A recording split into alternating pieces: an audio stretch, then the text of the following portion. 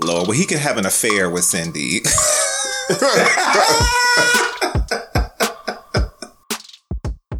This is a Culture Inject production.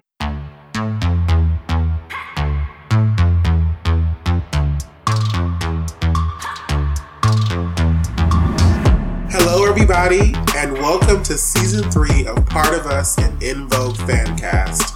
Before we get started, we wanted to ask you to follow us on YouTube, Instagram, and Facebook at In Vogue Craze, and on Twitter at Part of Us Fancast. If you have any comments or questions, you can email them to us at partofusevf@gmail.com. And please review and rate our podcast anywhere podcasts are streaming. Okay, so now we're going to get into what's new and what's trending. And In Vogue will perform at this year's Lovers and Friends in Vegas. The concert will be held May 6th at the Las Vegas Festival Grounds. And it features a star-studded lineup including Missy Elliott, Mariah Carey, Usher, Christina Aguilera, Nelly, Busta Rhymes, and Chris Brown, among others. Listeners can purchase tickets at loversandfriendsfest.com. Are any of you thinking about going? Hell no. It is too hot in Vegas in the middle of May. Absolutely not. Those people were passing out last time they had this. Like, really? It was in. So my friend went, and it's in like a. I think I don't know if it's in the same place, but the festival grounds are like concrete. It's not like a park or like, it's like hot and concrete. It's not in the shade. No, not a tree in sight. And I'm beyond my festival days, honey. I can't stand up for that long. See, I was never especially on concrete. I can't do that. Yeah, I had one of my friends talked about going. I was like, there's no way. Like, I'm too old to be outside all day long. Ain't nowhere to sit down. It's hot as hell. It's long. Like, absolutely not. But it's a nice lineup, though. I wouldn't mind going, but they need to put that indoors somewhere. They got to find like a stadium or something to do it. Like, I don't understand why in Vegas of all places. Like, Vegas in May, so it's going to be too hot. Right. And I've never been a festival person anyway, and it's all those acts in one day. So, like, how many? In theory, it looks good. I guess I don't know how it is. Is it different stages? Like, it's different stages. Okay. So then, there's no schedule ahead of time, so you don't know who you can actually see. Because, like, if you're going to see maybe like I've seen In Vogue so many times in concert, of course I would go to see them. But like, if I want to see Mariah and she's on at the same time as them, and then the lineup, I'm not really that impressed though. Like, where's Sharifa? Where's Petey Pablo? Where's Petey Pablo's on there. Oh, see, well then where's who was the ones that had that What It Is, What's Up? Where are they? Like, pull out everybody. You're pulling out all of these people that had one hit. Like, you have to pull out everybody. Where's Brooke Valentine? Is she on there? No, but you got people. Where are these random requests coming from, Matan? You got people like Lil Mo and Kevin Little, and they got their fair share of the era. They need more They should have had like all of like the one hit wonders. Like, they just come out, do one song, then jump off the stage, and then the next one comes on. Like, I want to see that. Like, give me the Z-list stage. That would be the one I'm most excited for. Like Lil Flip and all the people that only had one song.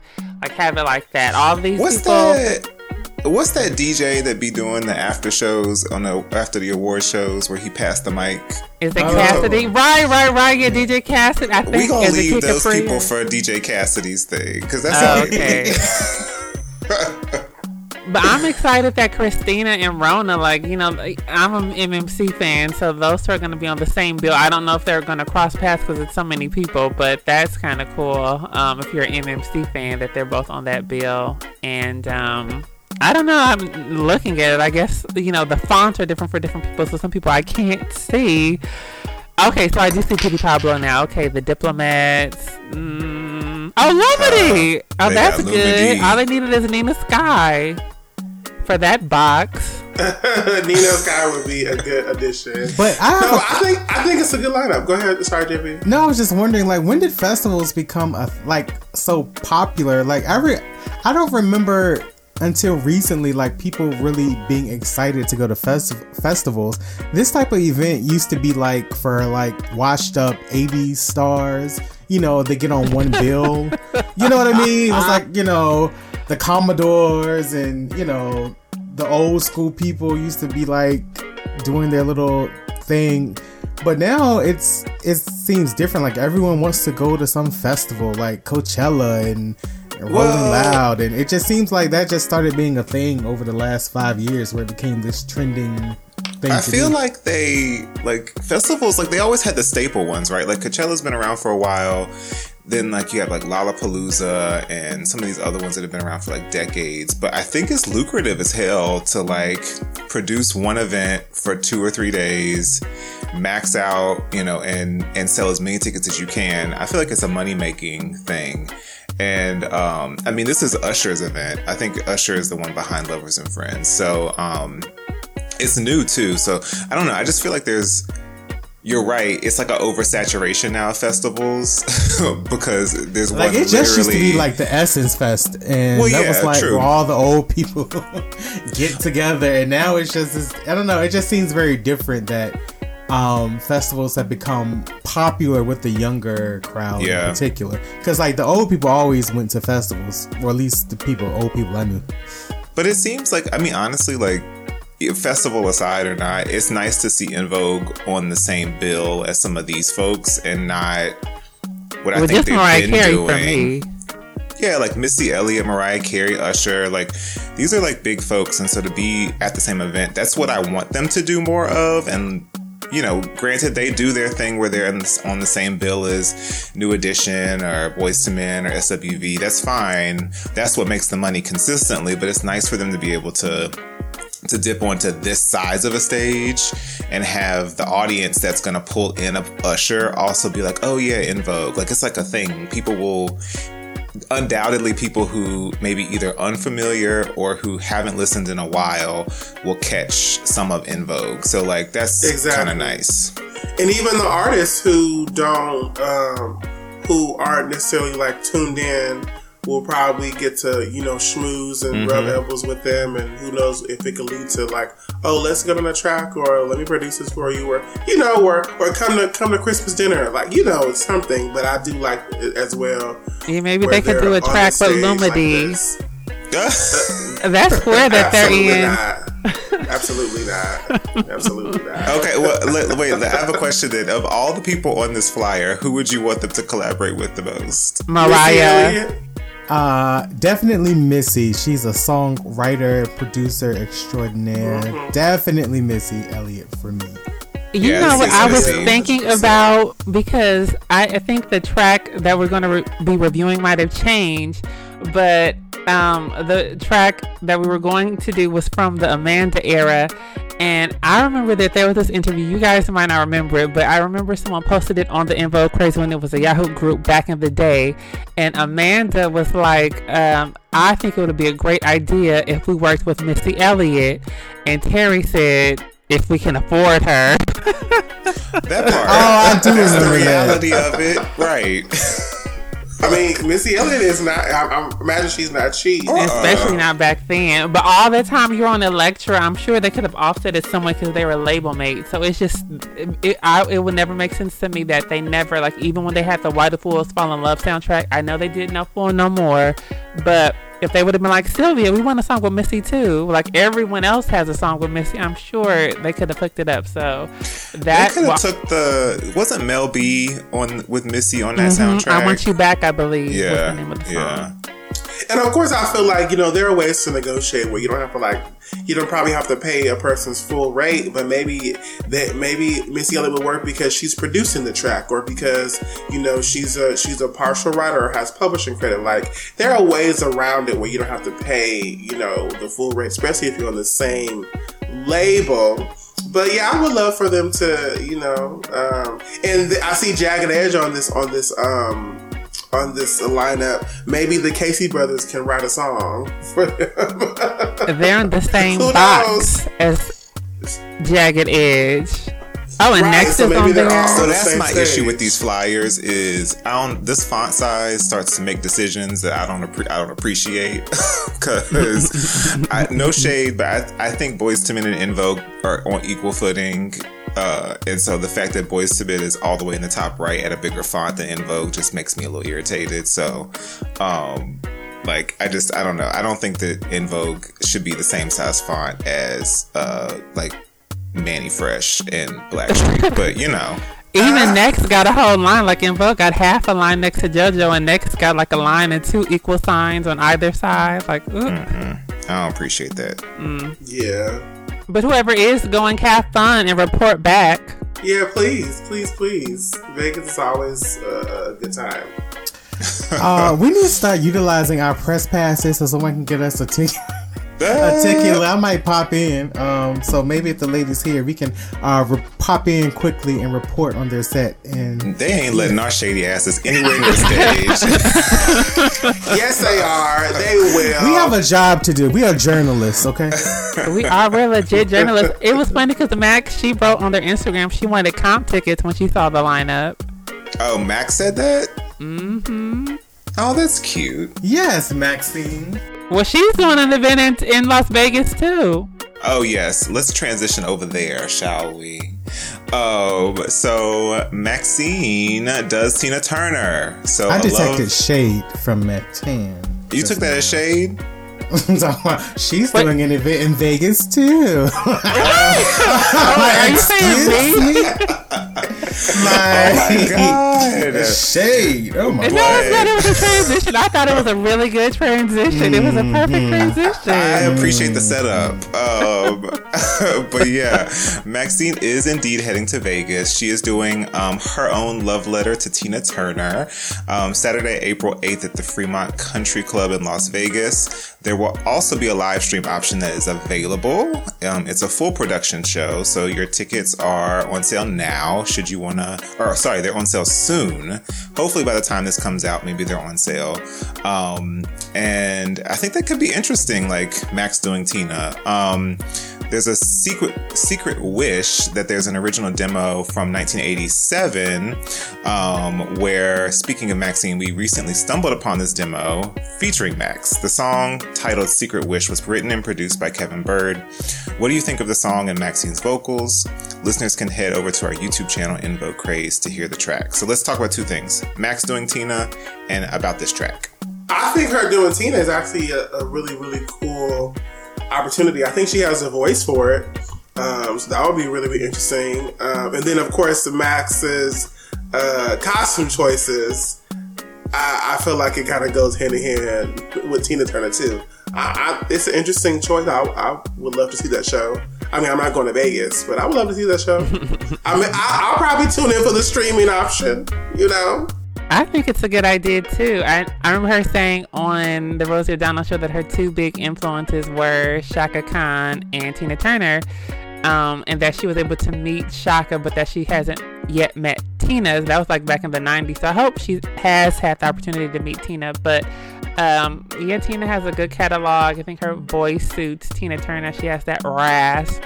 Yeah. She has that grit to her voice to do Tina, and I hope she does some of the songs that people aren't expecting, like Typical Male and Don't Turn Around, which this is a covers episode, and I never knew that was a Tina Turner original written by Diane Warren that Ace of Base later did and totally flipped it into the song that was big in the 90s.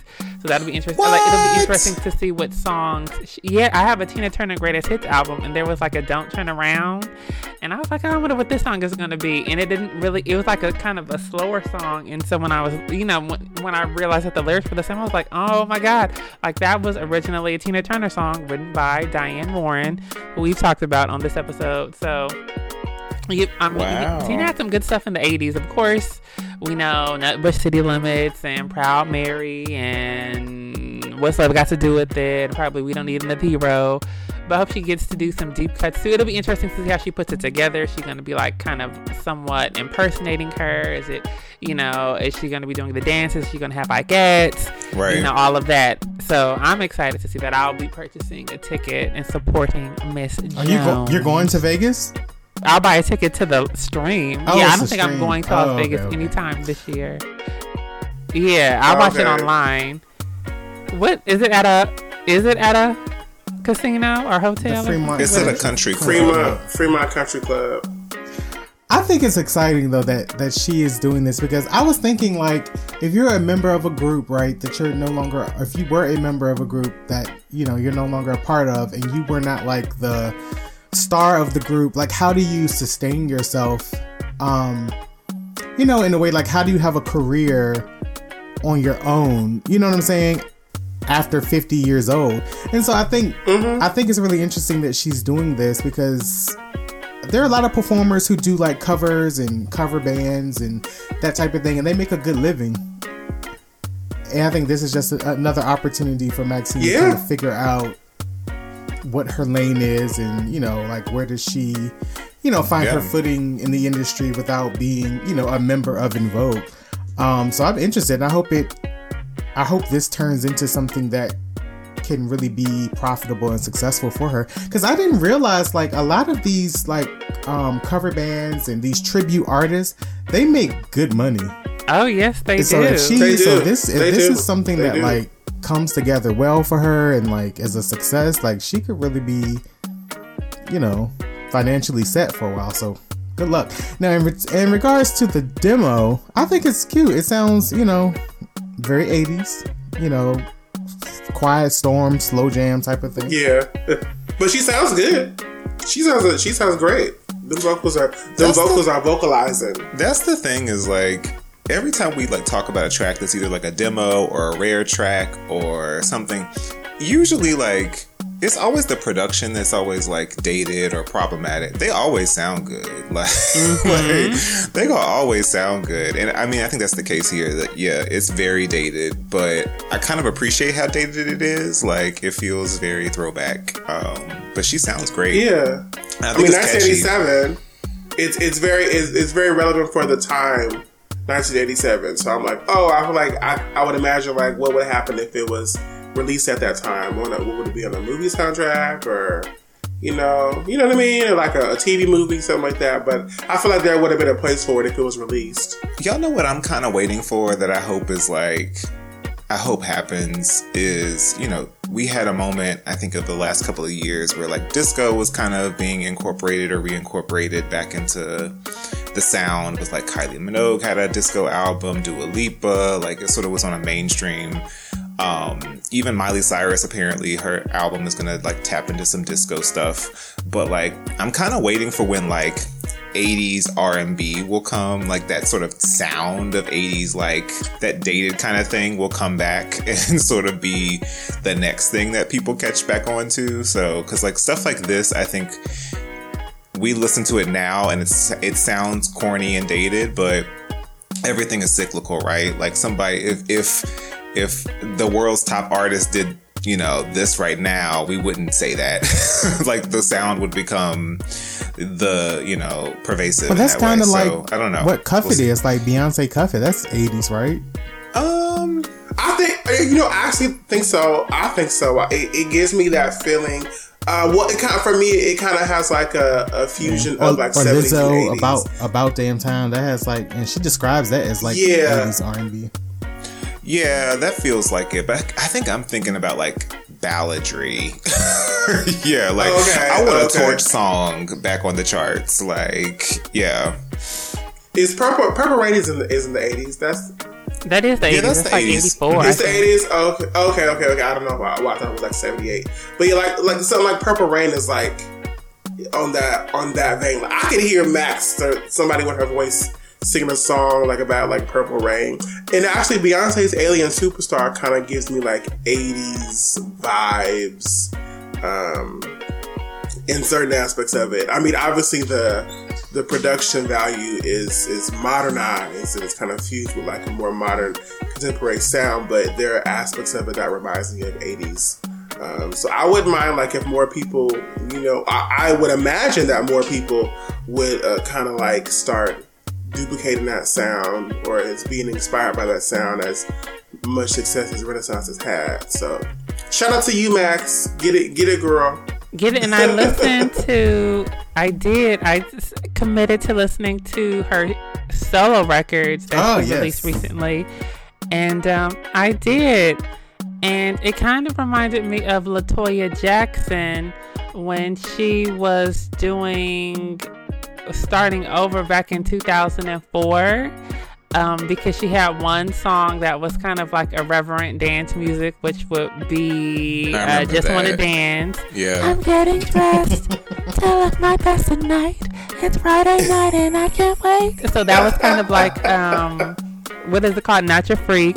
And then she had the Free the World. The magazine has Colors of the World. So it was kind of parallel to me, like, you know, a mature woman going after the dance charts. And like I said the last time, I just think she's really going to have to cultivate an image more so. And it's kind of like how Janelle Monáe always wore the same thing over and over and over and over and over and over and over again until like you kind of, you know, knew who she was. Like, I feel like more artists probably should do that. I think SZA kind of does it with the hair. Like when I see SZA, her hair is always big. So like that's kind of a trademark. Like you need something to stand out. And so like I would definitely get rid of the blonde. I would get rid of the braids and try to think of something, you know, like maybe, I don't know, but just a different cut, a different color, like a silhouette that she kind of like is faithful to, or something that just makes her stand out. And then like if she's going after the dance charts. And then like I didn't really like the songs. They didn't really stick out to me, but there's this song called, I think it's called Let's Be Honest. Let's Just Be Real. That kind of reminded, Not Your Freak kind of reminded me of that. And I just wish she could have been a little bit more verbally abusive in the track, you know, like just really disrespectful to take it to the next level, and make it stand out a little bit more. So that's my critique. That's a good critique, actually. I do agree that maybe she should like find like a niche or like a gimmick or like a branding staple. Like, you know, is it gonna be like, Max and blue hair? Or, no, we're not gonna do that. Or she only wears this, or she only wears this color. Well, she wrapped it. But you know, she only wears this color, or you know, something that like makes her stand out. As much of a chameleon as Max is when it comes to hairstyle, I think that it would be great if like her hair would be what you're saying. Maybe it's like a specific style she always wears, you know, or like a color, that kind of thing, to kind of make her stand out to where you know, that's Max right there. You know what I mean? I must say though, I love these images. Like, I'm a big fan of the images, like in the flyer for the Tina show, the Not Your Freak cover.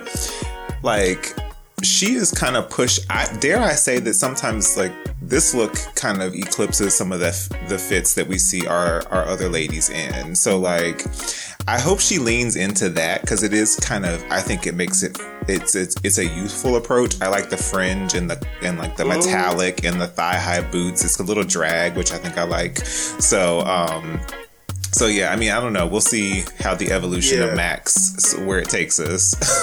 If I was in the audience and saw her come on stage with these boots, I'd be living. I know I was in for a show. I would be living. Yeah, I would be living. Yeah. I feel like it's just the hair or something like to make it pop, because a lot of people do the boots and the onesie. Well, I call them onesies. I don't know what the actual name is. Maybe it's leotard. I don't know what you actually call that look. Oh, like the bodysuit. Yeah, the bodysuit. Everyone does those. So like, I need you to do something that makes it pop. In the braids. I actually never liked the blonde on Maxine. If you remember the BET video Soul, when they all went on, and she had on like this blue suit and she had like the black braids, like it just makes her eyes pop.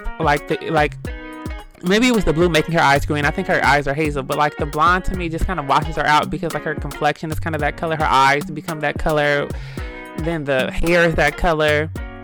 So I just feel like that is like, there's some kind of crown or tiara, or just something that makes you pop a little bit more, Max. That I think you need that. Like I said, like Sade had a very kind of vibe, so she dressed a certain kind of way. Aaliyah had she wasn't the first to do it, but she had like the baggy clothes with the midriff showing, and FK Twig, like she has her kind of little thing with the baby hairs, and those are all your birthday twins. So I just think like they're just something where it's like, okay, that's Max's look. And I think the braids, like I never even realized always wore those braids, and just because they're not, I guess that's her signature, but it's not something that really stands out as a signature, maybe because Brandy kind of took the whole braid thing, micro braids from her.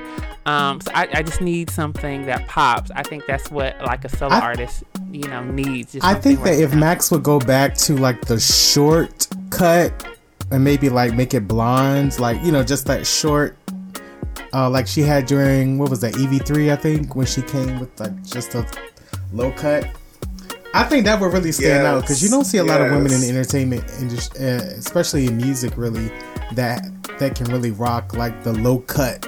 You know what I'm saying? So I think that would be a really cool way to stand out, because mostly all the women in the industry now they're all wearing the same wigs, the same bust down part in the middle. Same lace fronts. Yeah. Her kind of owning that short cut, I think, would be really a good way to not saying she should go bald, but I mean, like, even if you look at Black Panther, and the women wearing Dora Milaje, like how they have their signature look is that ball look, and it's very it's a statement because they got the designs in it, you know what I mean? But if Maxine, even when she had that pixie cut and Don't Let Go, I thought was a serve. That was a serve. So I love Maxine with short hair, and maybe I know maybe she wants the long hair, but I would agree with like her having a short cut and just experimenting with different colors, not all the colors, but like her being blonde and then maybe coming like with a red, you know what I mean, or like a honey blonde, like it would be a serve for sure. Work, Max. Well, in other EV news, Cindy's divorce is finalized. The Blast reports that Cindy and Glenn's marriage has officially been dissolved. According to legal documents filed in April of 2022, Cindy filed for divorce in LA, citing irreconcilable differences as the reason for the breakup. Documents obtained by theblast.com show that as of January the 11th, 2023, the divorce has been finalized. You can read more about their separation on The Blast if you are inclined to do so. So there's some details in here that I think are interesting. So there's no spousal support on either side. And then, but you have to kind of report income in these things. And so I'm a little surprised at what I'm reading. I mean, I don't want to get into the numbers too bad, but it says that the Blast obtained exclusive documents that show as of January 11th, 2023, Cindy Herron is obviously a single woman.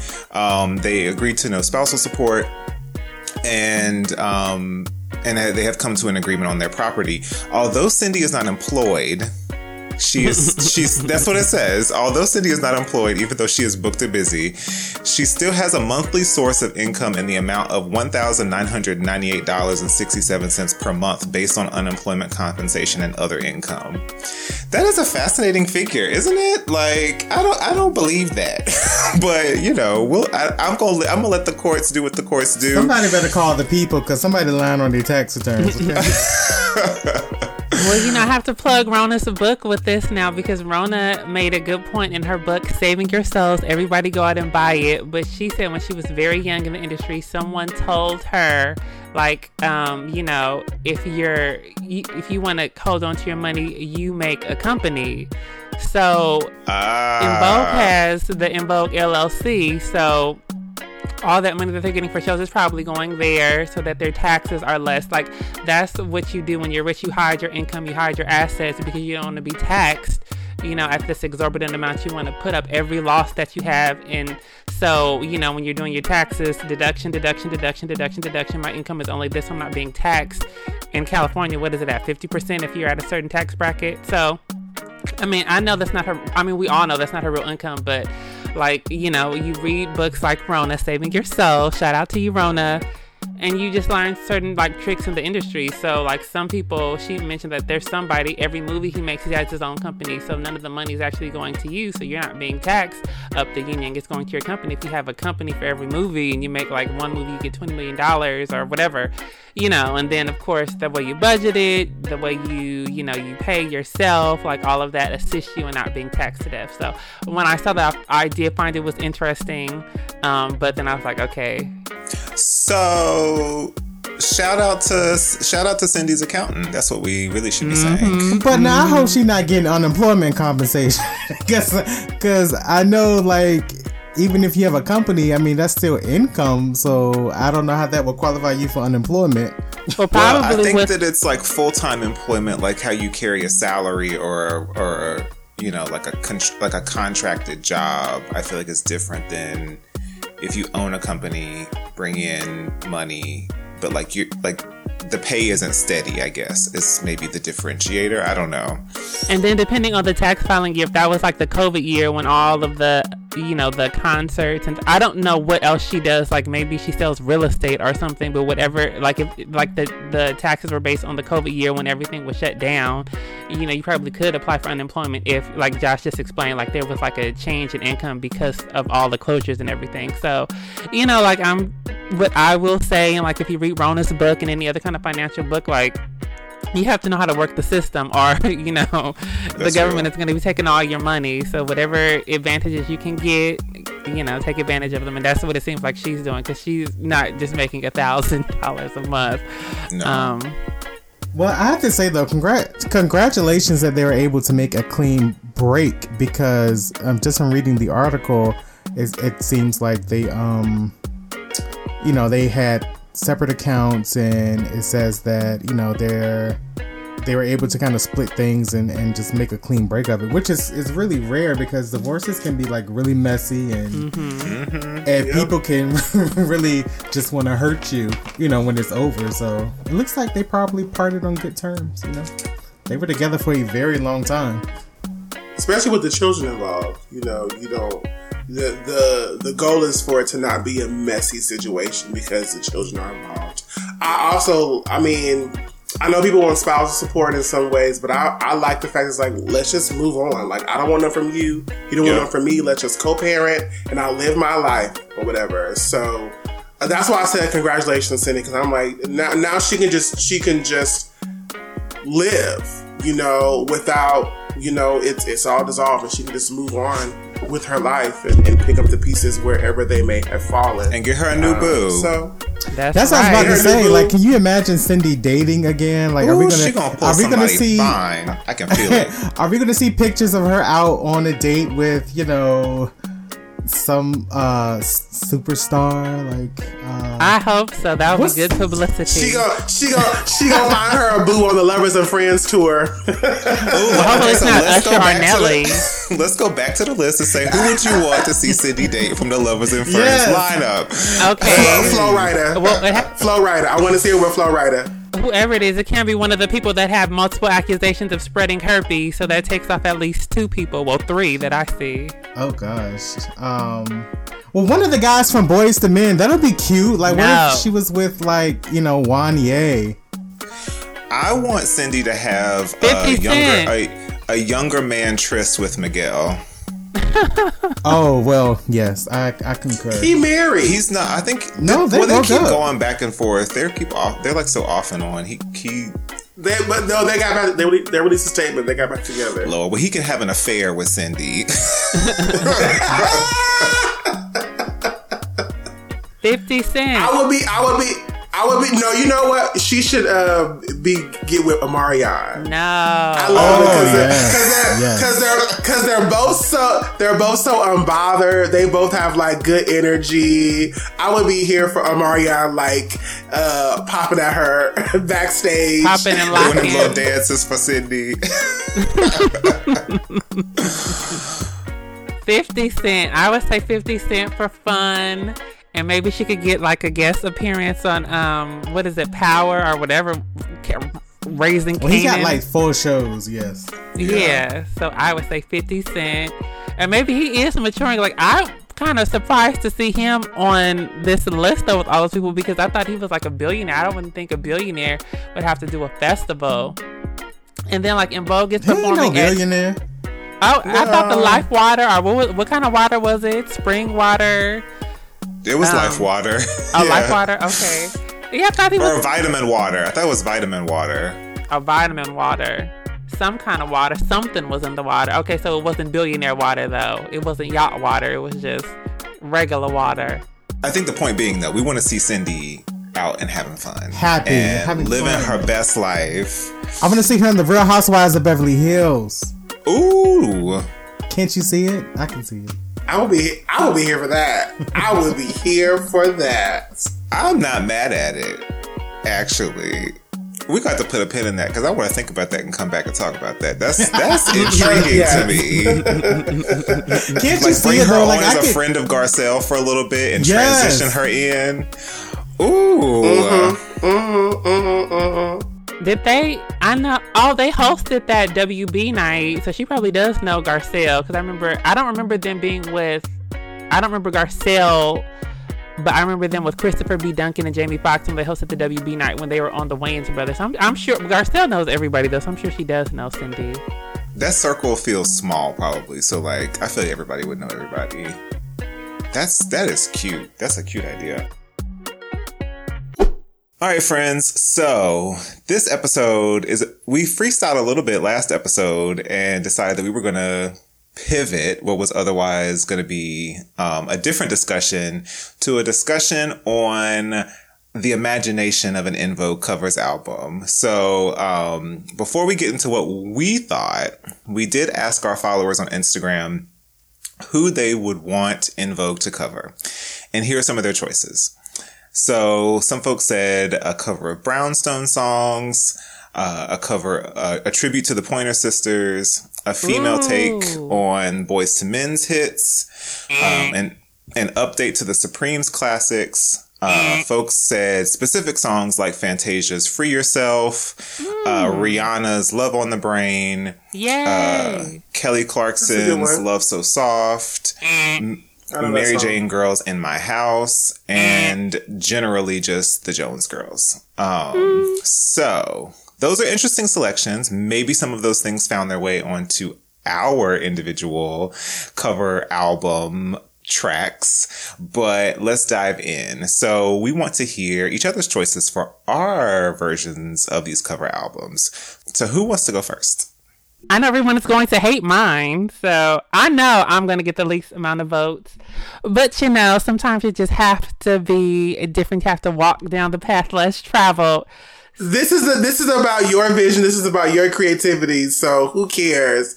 You give us an album that you want to see. And can you, before you jump in, don't just jump into the tracks. If you have like a theme or some kind of like context to build around it, let us know what it is.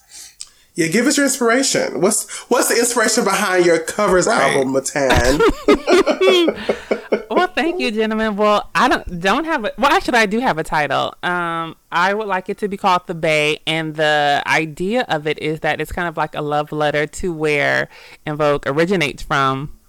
I think, Champ, your parents are from the Bay Area, right? Yeah. My parents are from San Francisco, Fillmore and Hunters Point. Hey, so like I'm like a California native. Like I just love being from California. I think it's just an amazing state, regardless of what happens. Just so many acts have come out of California in the Bay Area specifically, and En Vogue, of course, being one of my favorite acts. So I thought the Bay is eclectic and Vogue is eclectic. Like, you can just tell Bay Area people. Like, I went to school in Southern California, but like there was a lot of people from the Bay that went there. And like when I was there, the thing was like getting hyphy and all that stuff and the stunner shades, and they were just so cool. I had never heard of Mac Dre before.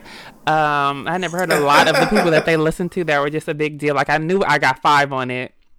But anyway, I could go on and on and on about the Bay, but it's a very special place. A lot of acts have come from there. That's where Cindy was born and raised. I believe Dawn and Maxine came maybe as teenagers. I think Dawn told the story about her parents divorcing and her mom going all the way across the country from Connecticut to, I think she went to maybe it wasn't Oakland, maybe it was Richmond, but somewhere in the Bay Area. Maxine, of course, is from New Jersey.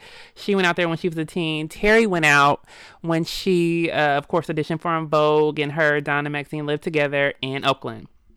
And then when Rona joined the group, she flew out to the Bay. So there's that Bay Area connection. Okay, so that's just giving you background. So this is why I picked the album called The Bay, and it's all Bay Area covers from Bay Area artists. I like that. I do too. I like that a lot. Thank you. We're probably going to hate the choices, or you probably have never heard of them, but let me get into it. So the first song I would have them do to open up the record is Whiplash by Metallica, but it's a big band version.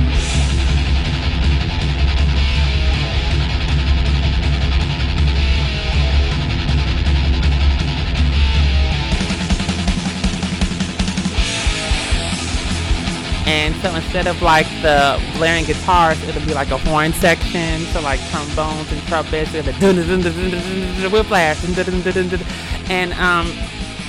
the Pointer Sisters have this song. The Pointer Sisters have this song called Cloudburst, where they're doing a jazz standard and they're doing it really fast and harmonized. So I kind of want something like that, where they're harmonizing the lyrics to the song very fast, but of course there's like 3-part harmony and then maybe some riffs where some of the guitar solos are. It's just a very upbeat song. It'll hit very hard, and I think people wouldn't be expecting it. It'll be totally left field. One, that they're doing Metallica, and two, that they made like a Metallica song big band. It's just kind of a fun song. I think like it's about like just like somebody going crazy at like a headbanging party or something like that. But if they kind of flipped it, like I think that would be so fun. And then the next song I did was I Need Somebody to Love Tonight. This song is by... I love this song so much. Oh, you know it! Oh, I'm a very big Sylvester fan. Yes. Okay. And Patrick Cowley. I love Patrick Cowley. Well, see, you could do the intro for the song for me. Because like when I think I want to say it's more... I didn't put it in the uptempo category, so this will be the second track. It kind of slides into a mid-tempo groove, and I hear Rona singing lead on that one, since she has like kind of the lower richer tone.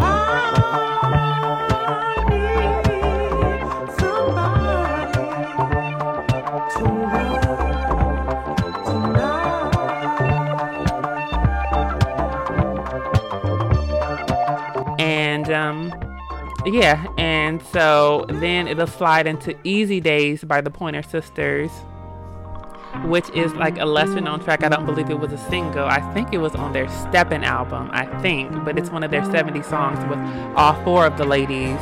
I hear Terry singing lead on that one. There is a lot of harmony on that song, so maybe they could flip that a little bit, maybe speed it up a little bit, or just maybe, I don't know if they could add an extra part since it was only 3 of them, but maybe just 2, or maybe they could if they layer the vocals. Relax. Easy days. That's when love can make you feel that life is for real. We're just dreaming and hoping that someday soon. The fourth song that I have is an uptempo song by Tiggy Clay called The Winner Gets the Heart. And the reason I picked Tiggy Clay is because Cindy, who's like the true Bay Area girl, she's born and raised in San Francisco. She did, cabaret all around the Bay Area in Berkeley.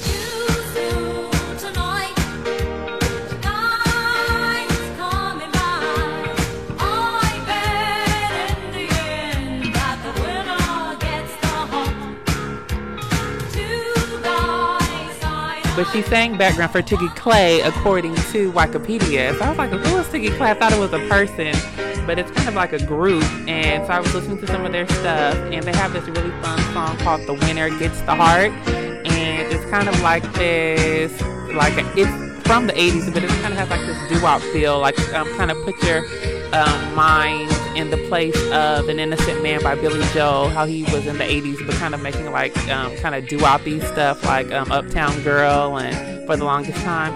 It kind of reminded me of that, and I don't think like the people in Tiggy Clay are like singers. So I know like with Cindy on lead and like Rona and Terry on backing, like they could probably do some really fun stuff with the harmonies. My fifth song is like, okay, so that song is up tempo. So then I wanted to kind of slide to like a slower song. And this is like the first kind of ballad slow tempo, which is Lights by Journey.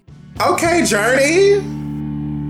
When the lights go down in the city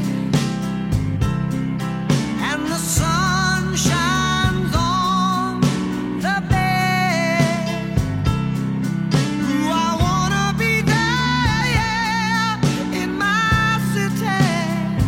Oh, oh, oh, oh, oh.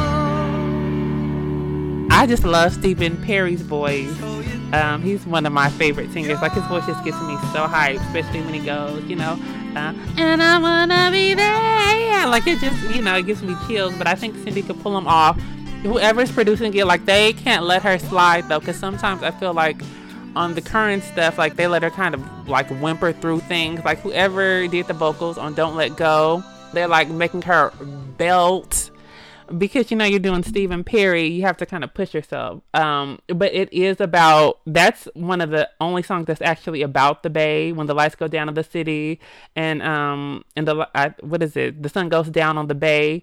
She's and I could even like a video, it could be like, doesn't even have to be expensive, but just kind of showing like all of the clips of her performing around the Bay Area, her on Up and Coming. Like, there's a lot of, views of San Francisco on that show.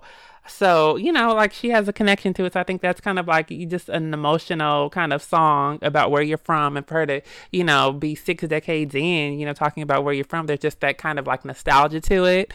So she, like, when that song came out, she was like a pretty young thing, going on auditions, like, trying to make, stardom happen for her. So I think that, that will be something special. And then it'll slide into You Just Don't Care by Santana, which is kind of like a very bluesy type of song. And I think Rona can make it even more bluesy and just kind of belt it out.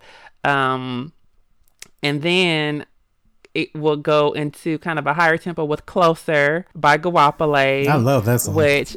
Yeah, you heard that Yes. song? Yeah, I always felt like that should have been a group song. Like, I never thought about In Vogue doing it, but I always thought in my mind that was a group song. Are we talking about Guapale Closer to My Dreams? Oh, wait, maybe I'm not thinking about that song. Matera, what's funny is that song, when it came out, was like the graduation anthem in the Bay Area. Every single high school and middle school was playing that song at graduation.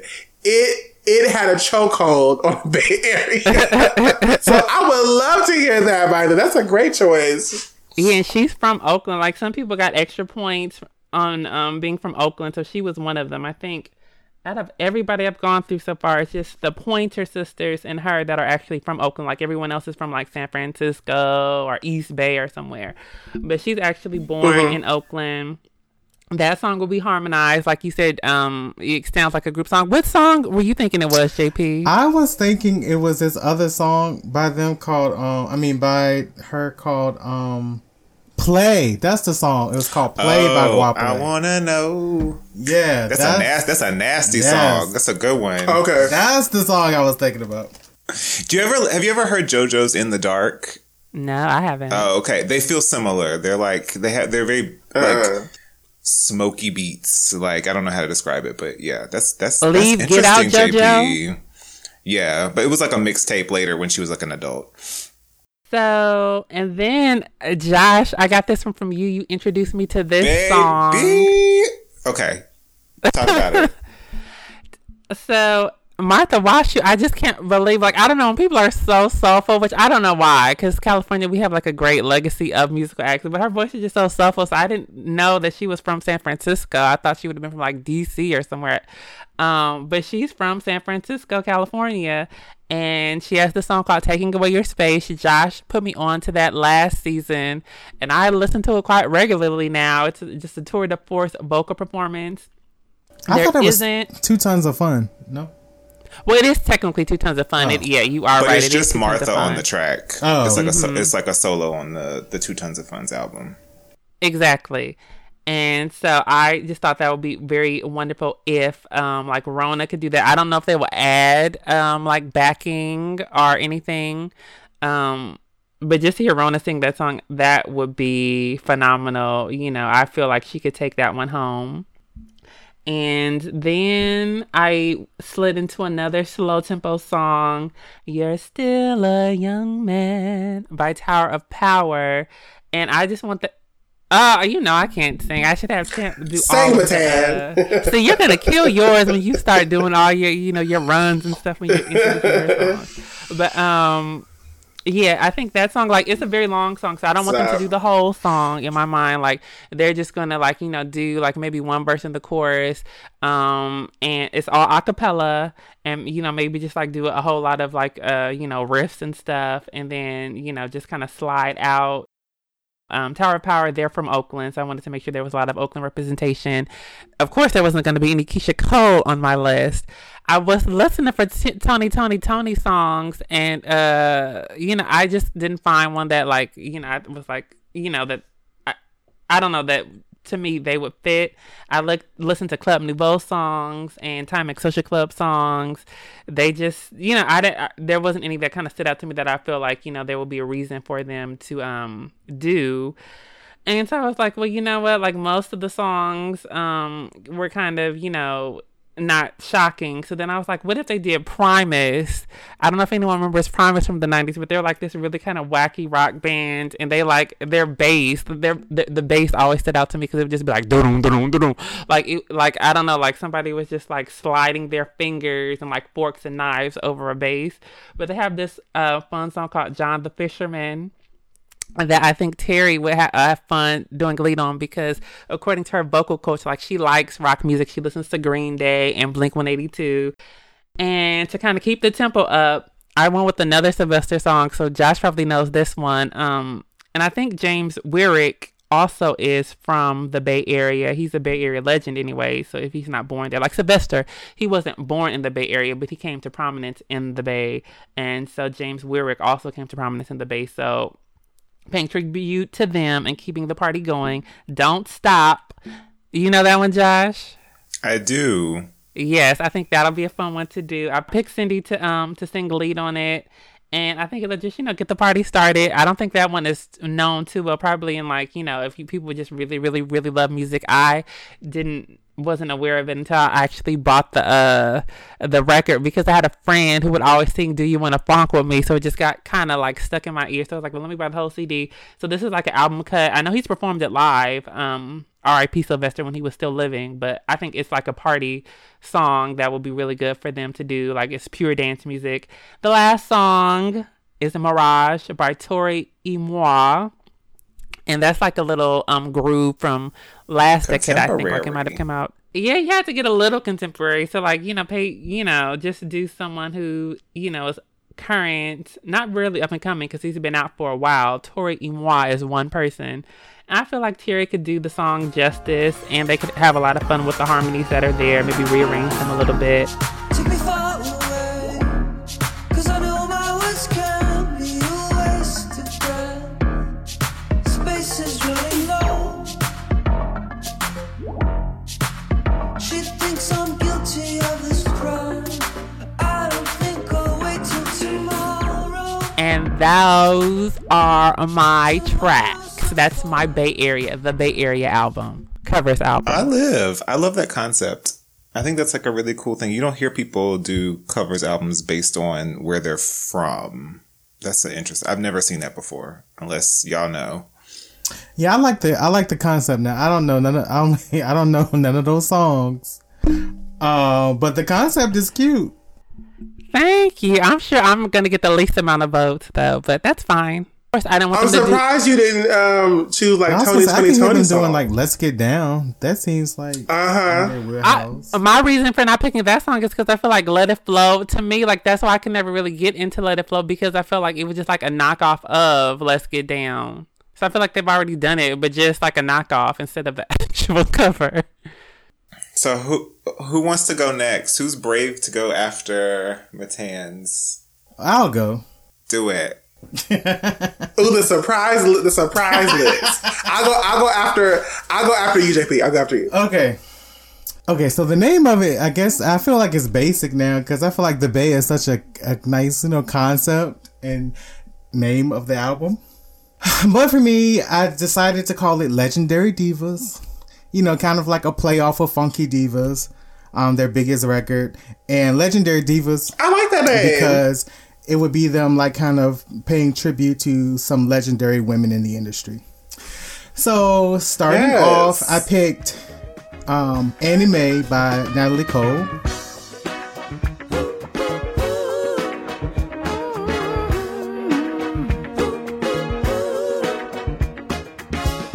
Growing up wasn't easy for anime. A little girl in a great big world. Anime. It has this kind of throwback 70s feel to it. It's like at a nice up-tempo. It came out back in, what was it, 78? It hit number 6 on the R&B charts. Just a little reference point. But from there, we would go to What Can I Do For You by LaBelle.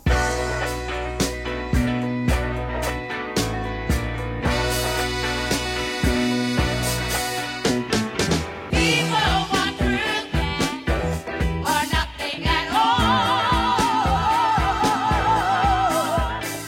People want sincerity and purity and nothing more. Hey. And Wait, JP, who's singing? Natalie Cole. Terry got lead on that because it's Natalie, or how is it going to be? Oh, we need to do.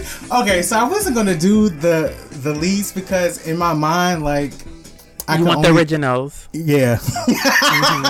In my mind, I can only really think about like the original 4. So I don't know, but okay. But for Anime, yeah, it would be Terry singing lead on that. What Can I Do For You? In my mind, it would be Dawn doing that. After What Can I Do For You, it would be You're Gonna Make Me Love Somebody Else by the Jones Girls, which is a song I can't believe hasn't been remade yet, because I think it's like an obvious, to me, that is like a smash record. It's such a good song. So I would go there. They did it on Instagram, and Jennifer Hudson was like, y'all better sing in the comments. That was cool. Oh, yeah, that's right. Oh, yeah. And I don't know, that sounds like Cindy to me.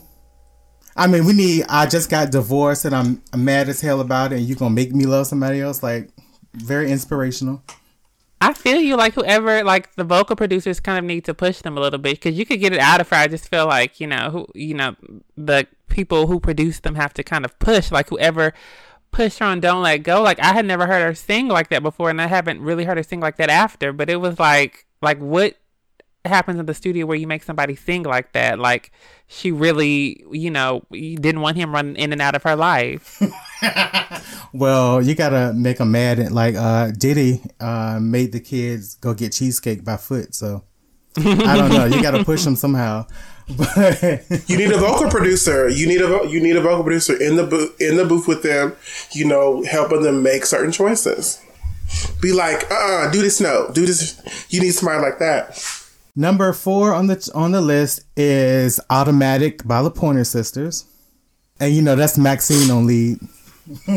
Can she go that low? I think so. 'Cause Ruth was like a tenor on that, or maybe even lower than a tenor. Like, I can't even sing, look what you doing to me. That is so uncomfortable for me to go all the way down there. I don't know how she did that. But I love that song. Like, the production on that still feels, I don't want to say fresh. I don't think fresh is the right word, but it still feels interesting. Like, I feel like certain elements of the production of that song have been used in like records years since. Like, it has like this futuristic type of feel to it, which is really different for a song that came out, what was that, the 80s? 83, I think, on the Breakout album. Yeah. So then after that, we would go and shake things up and do Meeting in the Ladies' Room by Climax. Hey. Got a meeting in the ladies' room. I don't need this. I'll be back real soon. That's what I get for being in the Got a neighborhood. meeting in the ladies' room. Where's my jewelry?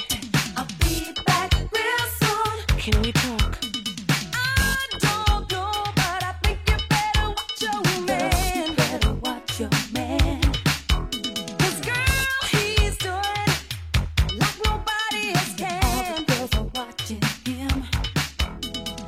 because Bernadette had like the sexy spoken part, it gives me Maxine kind of talking, a la Runaway Love. Sexy. I don't know. To me, like Bernadette, I have to leave my condo to come to this. I have to leave my condo to like that. Make Dawn. I think that's sexy because I mean, just her voice was low. Like it gave. Maybe I'm thinking about how she does it live. I don't think I've ever seen them do it live, but you have to watch them when they're at the. I think it's somewhere in Washington D.C. I think from like 2015, and they. See, I would love for En Vogue to work with Climax, like a band, like a solid band. I'm sorry, I'm just commandeering your list, but I love Climax. And I love Bernadette Cooper. Like, she is so underrated. Oh, my God. Yeah, Bernadette Cooper. I like her. But for lead on that one, I don't know. I was torn between Terry and Dawn. Next up, we're going to take it more into the 90s with I Want You by Jody Watley. Oh, and I picked this song specifically because this song is used on the Funky Divas interlude in the beginning, and you know, like they're singing it, or like Dawn is singing it before the prayer or whatever, before they have to be on stage. And I always loved, like, I never knew what that song was, like when I would listen to the album, because I just wasn't familiar with that Jody Watley song, but ever since then, I've loved that song, and I just want to hear them do it. And it kind of sounds like a group song, because the way Jody used to perform it, it was like she had her two little background singers, and they used to, I don't know, it gave me very much like a group. So, I Want You by Jody Watley. Then, I would do Love to Love You, Baby by Donna Summer. And then, after that, I would do If and When by 3 Degrees. You better go with this list, baby. Ooh. Ooh.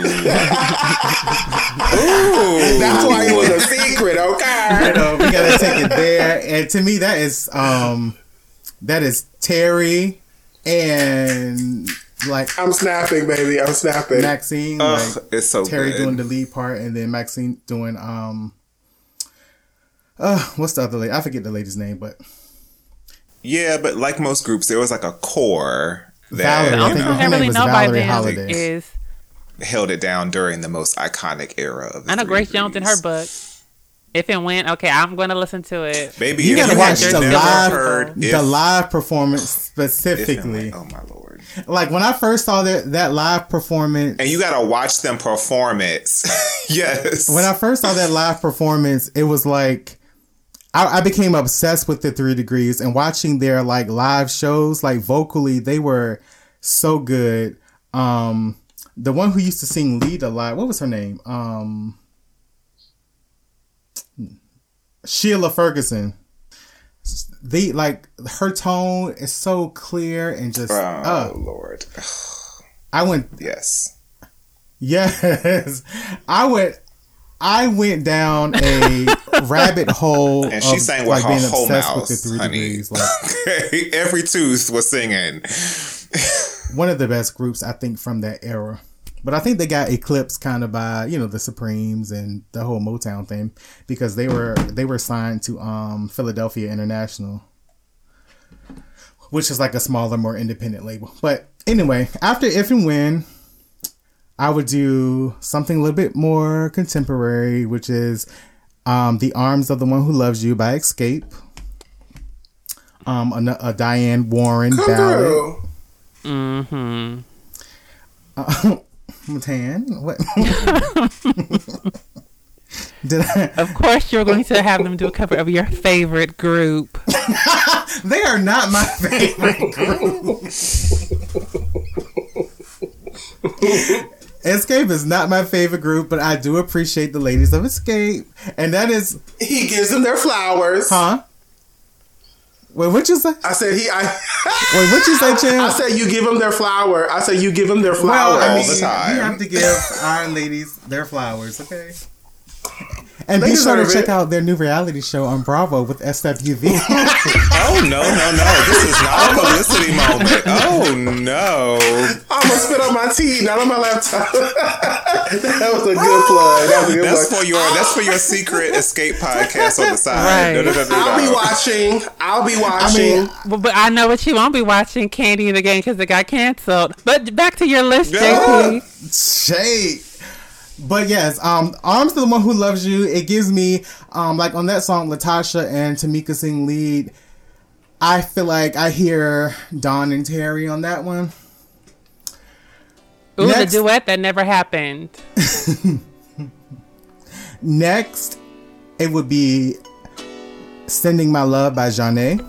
If I could mail my heart right to you, I would. I'd pack it up, seal it tight, and I'd send it overnight. Every time I hear your voice and I look into your eyes, sends a burning sweet sensation. I love that. And JP, those, like, you gonna make the me harmonies, like, I could just hear them, like, I would want them all to sing that, like, in harmony together. Sending my love to you. Waiting to you. Oh, that's a good song. JP, you better make this list. Then next, I would do, this is kind of random, but I felt like I could hear it. But, and actually, I kind of hear Rona on this song. But it would be All Around the World by Lisa Stanfield. I remember when that was a new song, when I was a little yay high little boy riding around in my mom's Toyota Tercel. And oh my God, that song was everywhere. Yeah, but I could hear this. I could hear like a slower version, like a kind of a flipped version, not like a straight up cover, like the same type of production. But something about it being a little bit more slower and more romantic. Because this is about looking for like the love of your life and you looking around the world. I want to hear some passion, some sultriness into it. So that's why I would get Rona to sing that part and just make it very like soulful and passionate. Next, I would do Never Ever by All Saints. Now I'm shocked. All Saints, the British girl group. Yes, All Saints. Why were you dipping on No, my I list? swear to God, that was on my list before I saw your list. I promise. And that's why I was very tickled because I was like, I think we have some. I'm about to make edits to my list while y'all talk. Keep talking. Songs. But yeah, Never Ever, because I just think that song would be really good with better vocals. I think it's a really good song, really good melody. The vocals just lack on the original, so with In Vogue, I feel like it could really be like a powerful, moment. And the last song is The Piece de Resistance. It is one of my favorite songs that I think never got the justice that it deserved. This one is like the ultimate diva ballad, Missing You by Brandy, Tamia, Gladys Knight, and Shaka Khan, which was from the Set It Off soundtrack. I'm missing you. I'll find a way to get through. Living without you. 'Cause you were my sister, my strength, and my pride. Only God may know why. Still I will get by. A little. What? Yes. Oh my, that's a great choice. And I would love to just hear all four of the ladies That on is it. a really. I mean, even if it wasn't given its just due, I feel like it's still pretty beloved. So I feel like that's a hard one to try to cover. But yeah. But yeah, I think Missing You is such a good song. I would love to hear, their take on it. Maybe like a string version, kind of a strip, but not completely stripped, but like a nice little, I don't know, something so you can really get into the vocals and the feel and the emotion of the song. But yeah, those are my 13 songs. I loved it, especially like the last one. I think just what the song is about. Of course, when you think of Set It Off, you probably think of Cleo getting, lit up in that car. But in the context of them being a girl group, like, you are my sister, my strength, and my pride, Yes. like, knowing their history, like, it kind of speaks to them too. So that will be kind of a hauntingly beautiful ending to the record, especially if you got all 5 of the ladies to do it. That would be really nice. That would be nice. And or 6, but yeah. Oh wait, did I say For Love to Love You Baby? I would want Cindy to sing lead on that. And I know that might go against her good Christian values as a saved woman, but I want to hear her orgasming and climaxing and moaning. Really? Yeah. Yes, I want to hear. That's what Donna Summer did. Like, I want to hear all that. Well, Donna Summer had a lot of issues with that song after. She wouldn't perform it anymore. I know, but I need Cindy to put that to the side, and she's a single woman now, and she's got to think about Omarion and his brothers, and just Love to Love You, like, feel it. And between All Saints, Never Ever, it was really between that and it was or Lately by Divine. I couldn't decide which one. And this is hard because I didn't include the Supremes or any of some of the Emotions, some of my favorites, but I didn't want to do something that was like super expected, like to hear, a list of a bunch of Supremes and Martha and the Vandellas and them. So I kind of wanted to a mix of different eras and sounds. So your turn, champ. So let me paint the picture for you. So the name of this album is called In Vogue Forever, the Covers album. So I'm thinking of a live album or like a live show where they're performing in a location like the House of Blues. So I'm thinking of that. Very much like these, I wanted to do songs where it kind of, you had songs that captured their essence, songs that were tributes, and then songs that kind of gave them a fresh sound to kind of attract, a younger audience. So the songs that I have are like a mixture. And I would love for them to work with like a great musical director like Adam Blackstone, to kind of give that really like effervescent, like live feel. So that's my vision of the whole thing. Anyways, so this whole list is curated as if I was sitting in the House of Blues watching the ladies perform, and it could be all 5 or it could be the present 3. Wherever your imagination takes you. So the first on my list that will be opening the show is We Will Rock You. I thought, me thinking like, okay, if you had like a great MD, and added some harmonies, I feel like the girls could serve like a We Will Rock You type of anthem to kind of open up the show, to get the entire audience involved. And, we're all kind of up like, are they doing We Will Rock You? Like that thing. And from that song, we transition into Lady Marmalade. Kind of like marrying the rock feel with Lady Marmalade, which is an iconic song. And I had the idea that on the show, Patty can come out, and climax the song with her obviously iconic voice. So seeing En Vogue on stage with Patti LaBelle, that would be pretty iconic. And then after that, transitioning into Wild Card will be One Thing by Anne-Marie. But in my mind, Dawn is leading this song. I feel like En Vogue doesn't really have any songs for like now. And One Thing is like such a popular song. I would be interested to kind of see like their stage presence, the choreography, the outfits, you know what I mean? Cindy with her inches, maybe Rona with a ponytail. I would love to see that type of thing. But Dawn, in my mind, her voice fits the song more than all 5 of them. And then from One Thing, I have them covering Remember the Time by Michael Jackson. It's really because, like, if you listen to all those harmonies of the intricate details on Remember the Time, they're so sultry, they're so, like,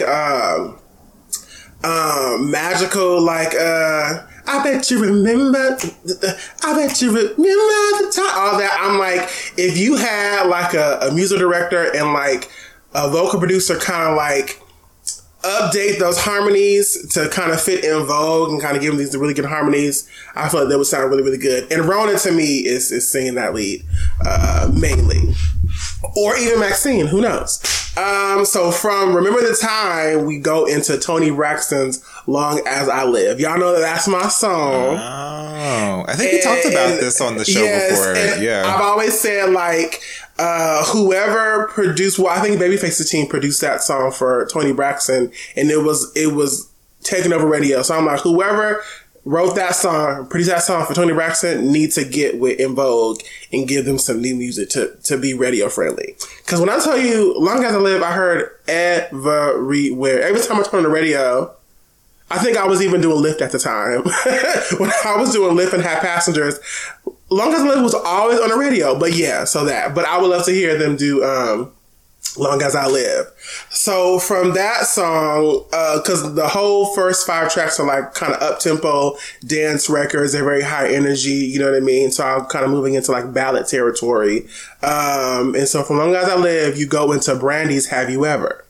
I'm just thinking like the girls, imagine How Long As I Live ending, the lights go down, ladies do a quick outfit change, they come with microphones in these beautiful gowns, and they start singing the intro to Have You Ever a cappella in harmony. That, to me, would be so freaking dope. So Brandy's Have You Ever. And then this is also a wild card. From Have You Ever, they go into Leanne Womack, I Hope You Dance. Promise me that you'll give faith a fighting chance. And when you get the choice to sit it out or dance, I hope you dance.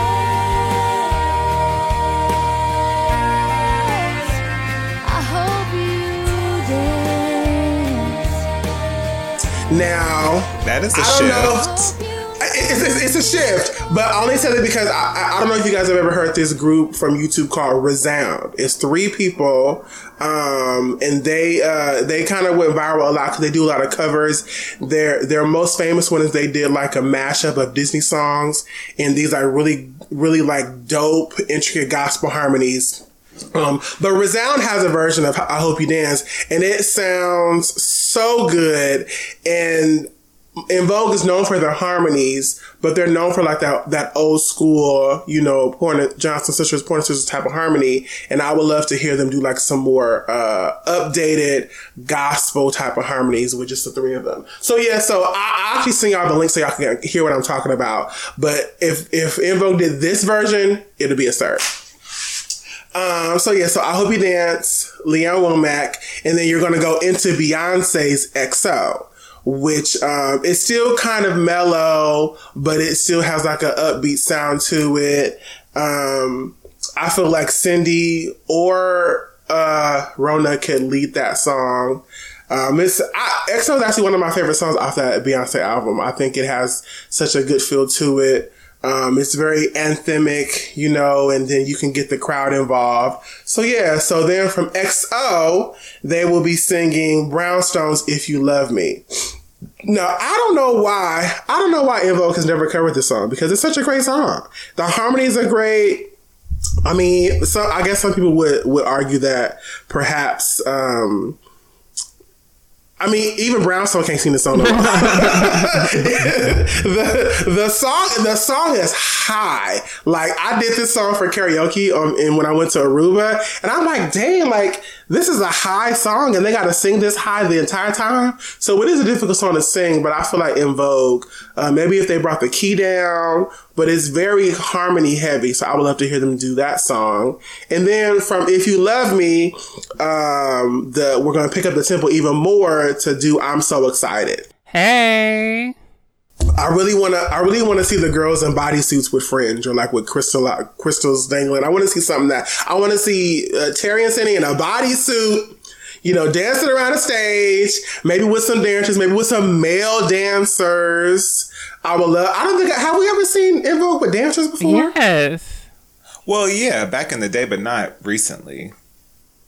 Oh, yeah, we would dance before, yeah, okay, but not recently. I want to see them with some dancers. I want to see them with some male dancers, some fine male dancers, probably 4 of them, in the little pockets or whatever, like do some little cute little steps or whatever.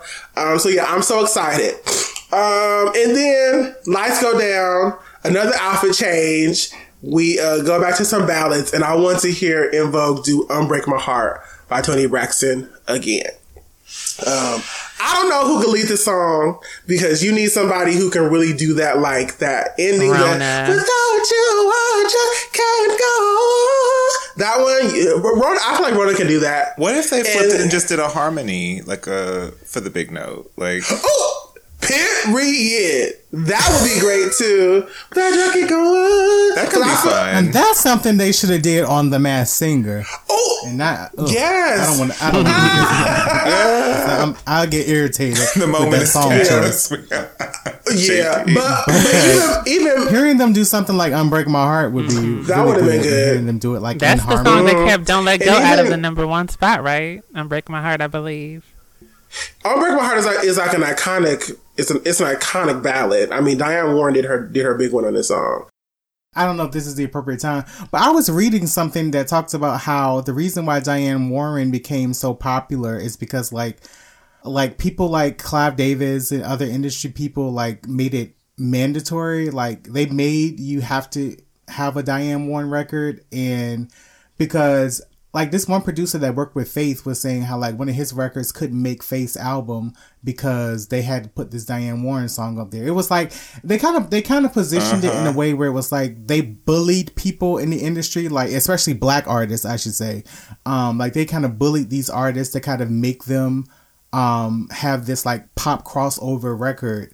And sometimes she got placements over other black producers on some of those records. I thought it was just really cool. I think it was a Twitter thread. I think Craig Seymour might have did that. Yes. Craig Seymour, yeah. Yes. I think, yes. That was a really good person to follow. Like, wow. Really, really good person to follow. Yeah.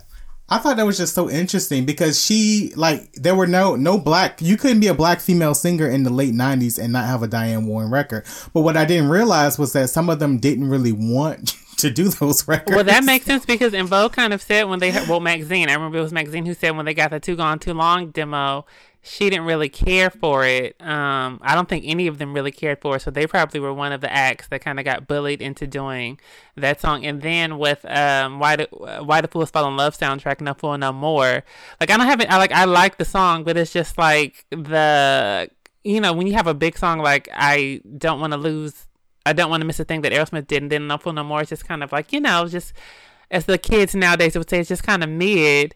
But then, like she gets nominated for Oscars, every so often. And so that's probably why Sylvia was like, well, if, we get you to do this soundtrack, but don't win. I mean, it didn't, but I'm just saying, like, they didn't know that it was going to win it, but the probability, it's probably a better probability because you have somebody. But this is very interesting to me. I did not know that. It's kind of sad too. It's very political versus like it's about the art. It's about the authenticity of the artist. It's like, oh, we want you to do a crossover. Diane Warren is the best option, so we need to put you on white radio too. So do the song. It's very political. Although these songs are iconic, but it's very political. And also, I didn't realize though. This is so off topic, but I didn't realize that for some of the black artists that did those Diane Warren songs, like to get them to cross over at radio, they wouldn't even like put their face on like the single cover. It would be like some random picture. Like, for example, like for Escapes, The Arms of the One Who Loves You, they're not even on the cover of that single. It's like 4 microphones. Mm-hmm. Mm-hmm. And so like, I was like, it was just so fascinating hearing kind of like, I always thought people loved Diane, or I always just respect her because she was such like a known writer, but hearing how, they kind of made people work with her or whatever, for whatever reason, I just thought that's so interesting. Very interesting. But beautiful songs, nonetheless. Beautiful songs. Beautiful gowns. So from Unbreak My Heart, I'm continuing with the ballad, but more modern take, and I chose Danny D. Kane's Ride For You. Yeah. Okay. Well, Ride For You is actually one of my favorite Danny D. Kane songs. I feel like Brian Michael Cox, he did his big one on the song. That piano intro is so intoxicating, and then to kind of hear, well, we kind of heard In Vogue do like modern R&B with Rocket, but I feel like this song, it has such a like poetic rhythm to it. Lately, I've been trying to find whatever pulling aside that. Like that, I'm like, I want to hear Cindy or even Terry even running like I can really hear Rose. Yeah, Lord for knows sure. I can't stand the way Aubrey says, Yeah, she sings like in a weird way with her mouth. It's really, really weird. But yeah. You can't tell that lady she can't sing. Okay. She did a song with Tadra Hall recently, and I didn't think she sounded good at all. And she also has a new single out, and I don't think she sounds good either. But well, she's in a transitional period in her life. Because she got OnlyFans too. Oh wow, this is the OnlyFans Diane Warren episode. OnlyFans and Diane Warren. Okay. So from Ride For You, that's the name of the episode. OnlyFans and Diane Warren. That's gotta be yes. That's the name of this episode. Covers OnlyFans and Diane Warren. So from Ride For You, we're kind of staying mellow, and I have Fix You by Coldplay. Ooh, I love that song. Yeah. Coldplay, Fix You is such a great song, and it's such a what's it called? Fix You. Lights will guide you home. I will try to fix you. Yeah, I feel like that's one song that's one like white song that a lot of black people love because and then it's such an anthemic song. Like if you ever watch a Coldplay live performance, the entire stadium is singing that song. Like it's a very like community type of vocal, whatever you want to call it. But yeah, so Fix You by Coldplay. And then from there, we're going to kind of pick up the pace. And I have Queen by Janelle Monáe.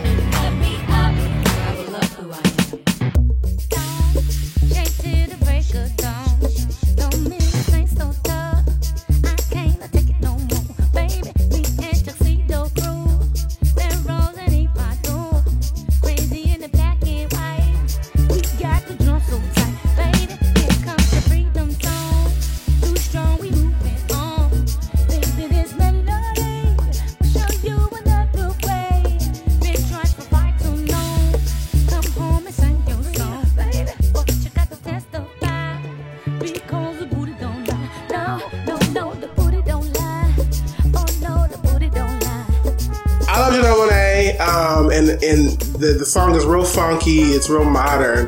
But funny thing is, Erykah Badu is featured on that song. So I thought it would be cool. Like imagine you see the three present members singing that song, and then when it gets Erykah Badu's part, Maxine walks on stage and she does that Erykah Badu's part because it very much sounds like Maxine that one part. Play that part, Matt, so we can hear. But yeah, so Maxine come on that part, and then when we get to Janelle's part where she's rapping, I thought it would be cool if Dawn came out and rapped that part. You know, because Dawn is the one that rapped on. Which album was it? Was it Funky Divas or was it Born the Same? Funky Divas. But I thought it would be kind of cool to like bring Maxine and Dawn out, but that's just my imagination. But yeah, Queen by Janelle Monáe, and then this is we're gonna speak that into existence. And then this is another wild card. From Queen, you go into a song by the Corrs called "Breathless." You know that song? Leave Me Breathless. Go on, yeah. Come on, leave me. Who also breathless. competed on The Masked Singer. Oh wow! Yes.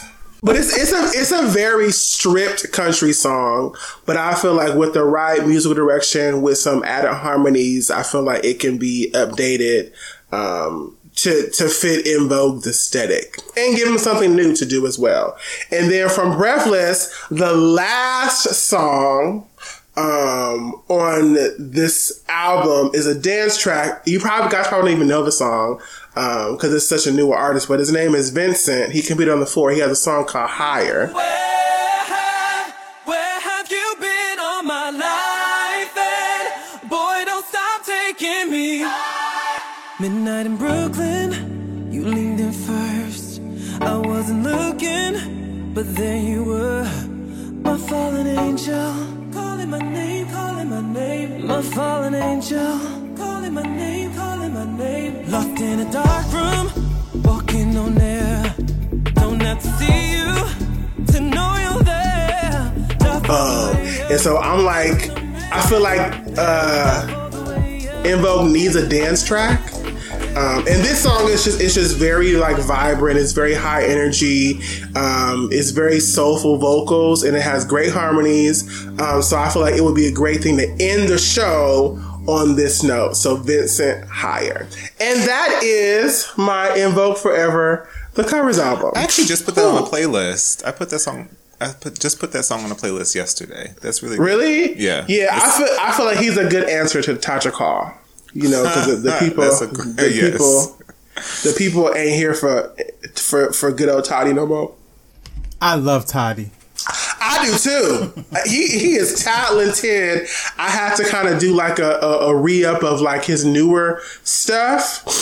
So yeah, there's my list. Okay, a live covers album. That's hot. We are all approaching it from very different perspectives because Champ literally has creative directed the entire show. The entire show. Down to the outfits and where the changes will happen. Yes, I live. I actually think a live covers album will probably be the easiest to execute. You know what I mean? Like, compared to the others. And we don't have to worry about the producers, really. We just need a good MD. Exactly. Like a good MD with a great band who knows how to transition. And I mean, Adam Blackstone is like a legend in this game. He's actually MDing the Grammys this Sunday. But he just knows. So yeah. Do you guys like the En Vogue live album that is out? Live from Alabama. I like Cindy doing Free. Oh, with that awful Photoshop. It's just, for me, it starts and ends with Cindy doing Free by Denise Williams. That's pretty... Oh, well, and Terry doing Just Can't Stay Away. That's it. The rest of it, it can stay where it's at. And where that is, no one knows. But yeah, I think them doing a new live album is definitely important. But yeah, go ahead, Josh. Take us home, Josh. So I've been tweaking a little bit because somebody was poaching your list. We got some. Don't be trying to go last. Don't be trying to go last. It's yours. I will note where there was consistency, but I have pivoted a bit. I think I mentioned on the last episode when we were talking about this, and the idea came for this episode that I was a really big fan of an album by Natalie Imbruglia called Male, where she just called it Male, and she did all covers of songs that were traditionally done by men through the lens of a woman. But anyway, so I just called this album Girl as a nod to girl groups. And so it's kind of a weird mix of both like the hits from some really obvious on the nose hits from girl groups, but also some like deep cuts and maybe some girl groups that people aren't familiar with. I think that's like my favorite listening experience when it comes to a covers album, is when it's a mix of things I can expect and maybe might feel a little bit more traditional, but also things I didn't expect or songs I just didn't know at all. So yeah, that's where I kind of went with it. My first song was You Gonna Make Me Love Somebody Else by the Jones Girls, but then I flipped it to Nights Over Egypt by the Jones Girls because I still think the Jones Girls have a ridiculous approach to harmony that I think En Vogue would just have a really fun time with. But I imagined like an updated version of Nights Over Egypt that was maybe like more house feeling, like deep soulful kind of house music that could take its time. Like I want 8 minutes of Nights Over Egypt. And I just think the backgrounds on that could be kind of insane.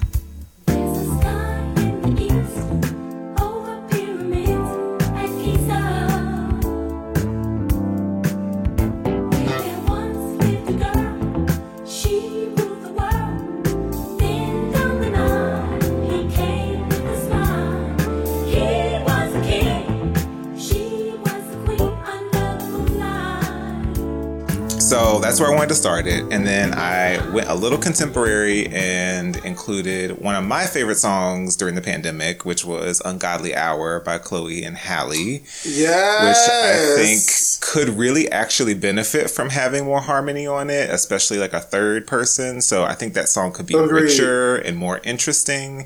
And it feels like, because I'm like a sequencing kind of girl. So the house part from Nights Over Egypt, I think, would transition into the similarly kind of housey vibe of Ungodly Hour.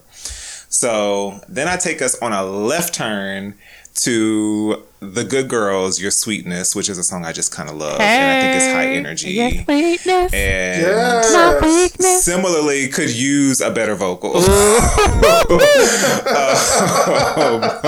Shout out to the LA girls. And did you see them on like this? I Was a Soul Train Dancer, and they said like originally their name was going to be Vogue. No, I didn't see that. Is that the BET series? It's on like YouTube. Like YouTube has a series of interviews with Soul Train or former Soul Train dancers, and I never knew they were Soul Train dancers. But I think they all went to Westchester, so they're probably stuck up.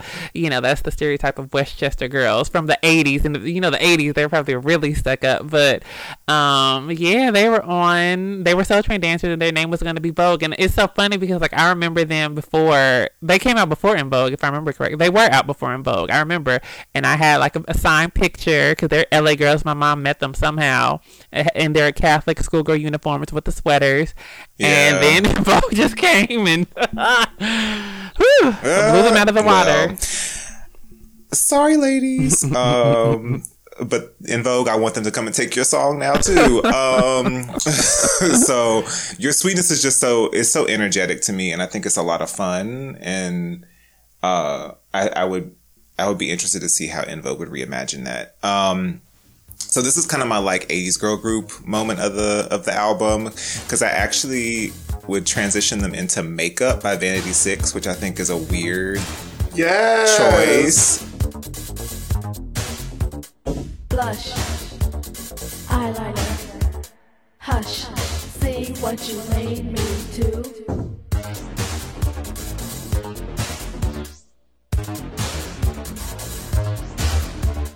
Face, mascara, erase, I wanna look good for you. But because it's largely a spoken track, because Vanity 6 wasn't quite the vocal acrobats. But I could really imagine.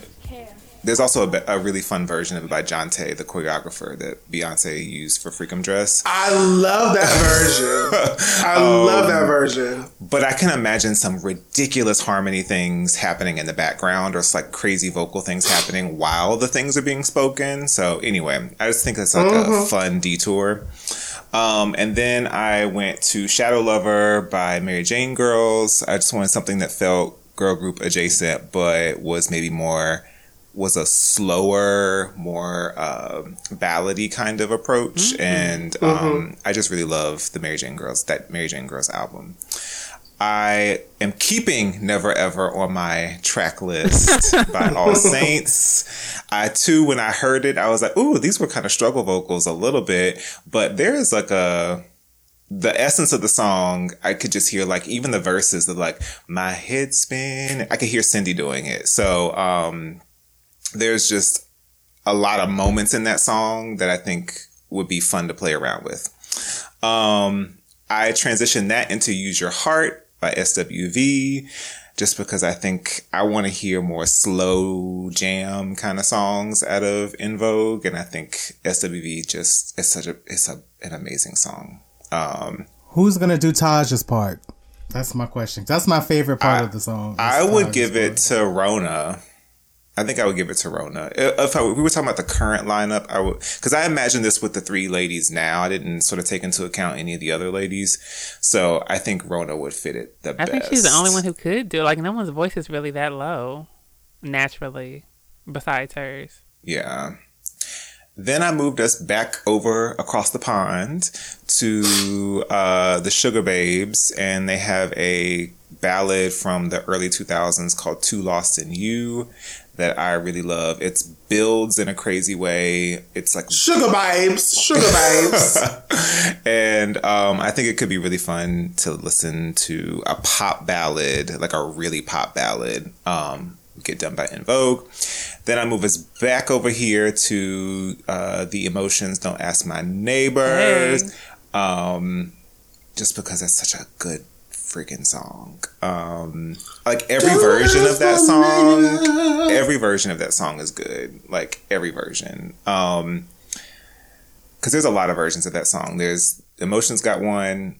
Obviously, Tisha Campbell and Tashina Arnold got their version. I think Nancy Wilson had a version. It's a lot of versions of that song. Do you know who did that song? Who wrote it? Was it Maurice? I don't. Okay. I'll look it up.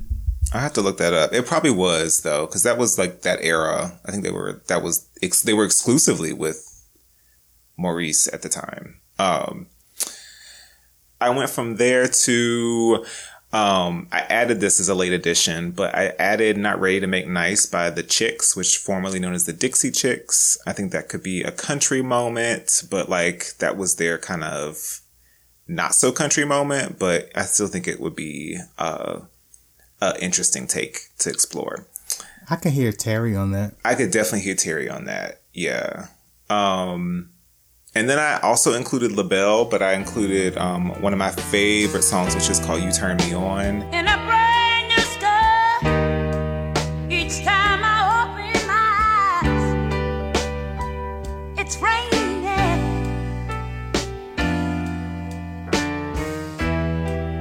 Life could never be the same for me. There's too much pain, too much.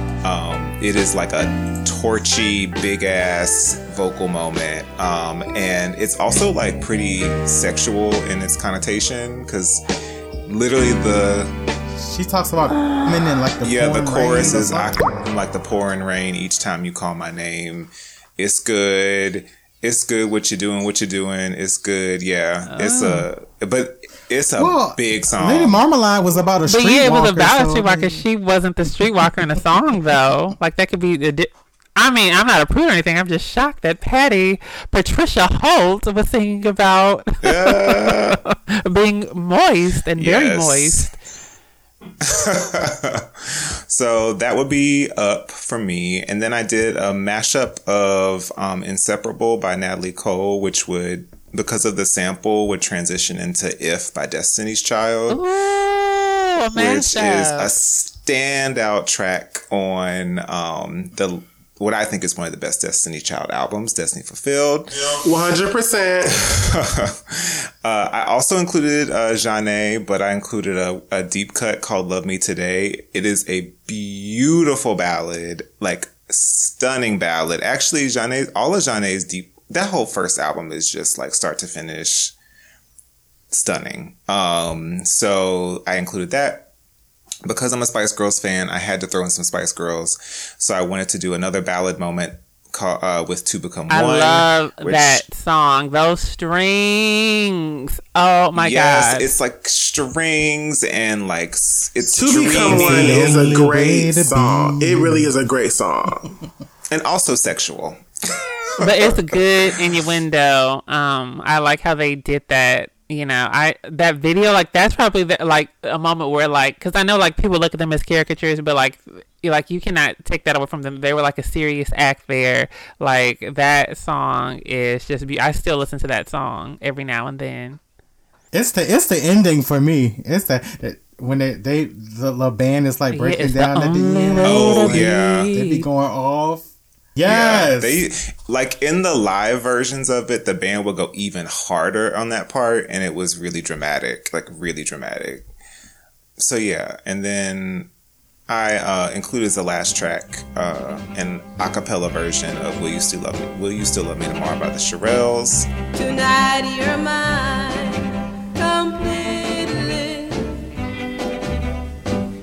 You give your love so sweetly.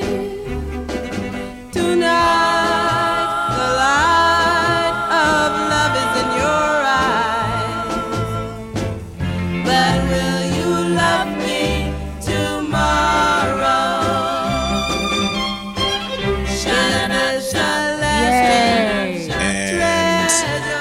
bonus track, because I thought about this after the fact, but I thought it would be interesting to maybe as like a hidden track, bonus track, whatever, they would do Our Lips Were Sealed by the Go-Go's.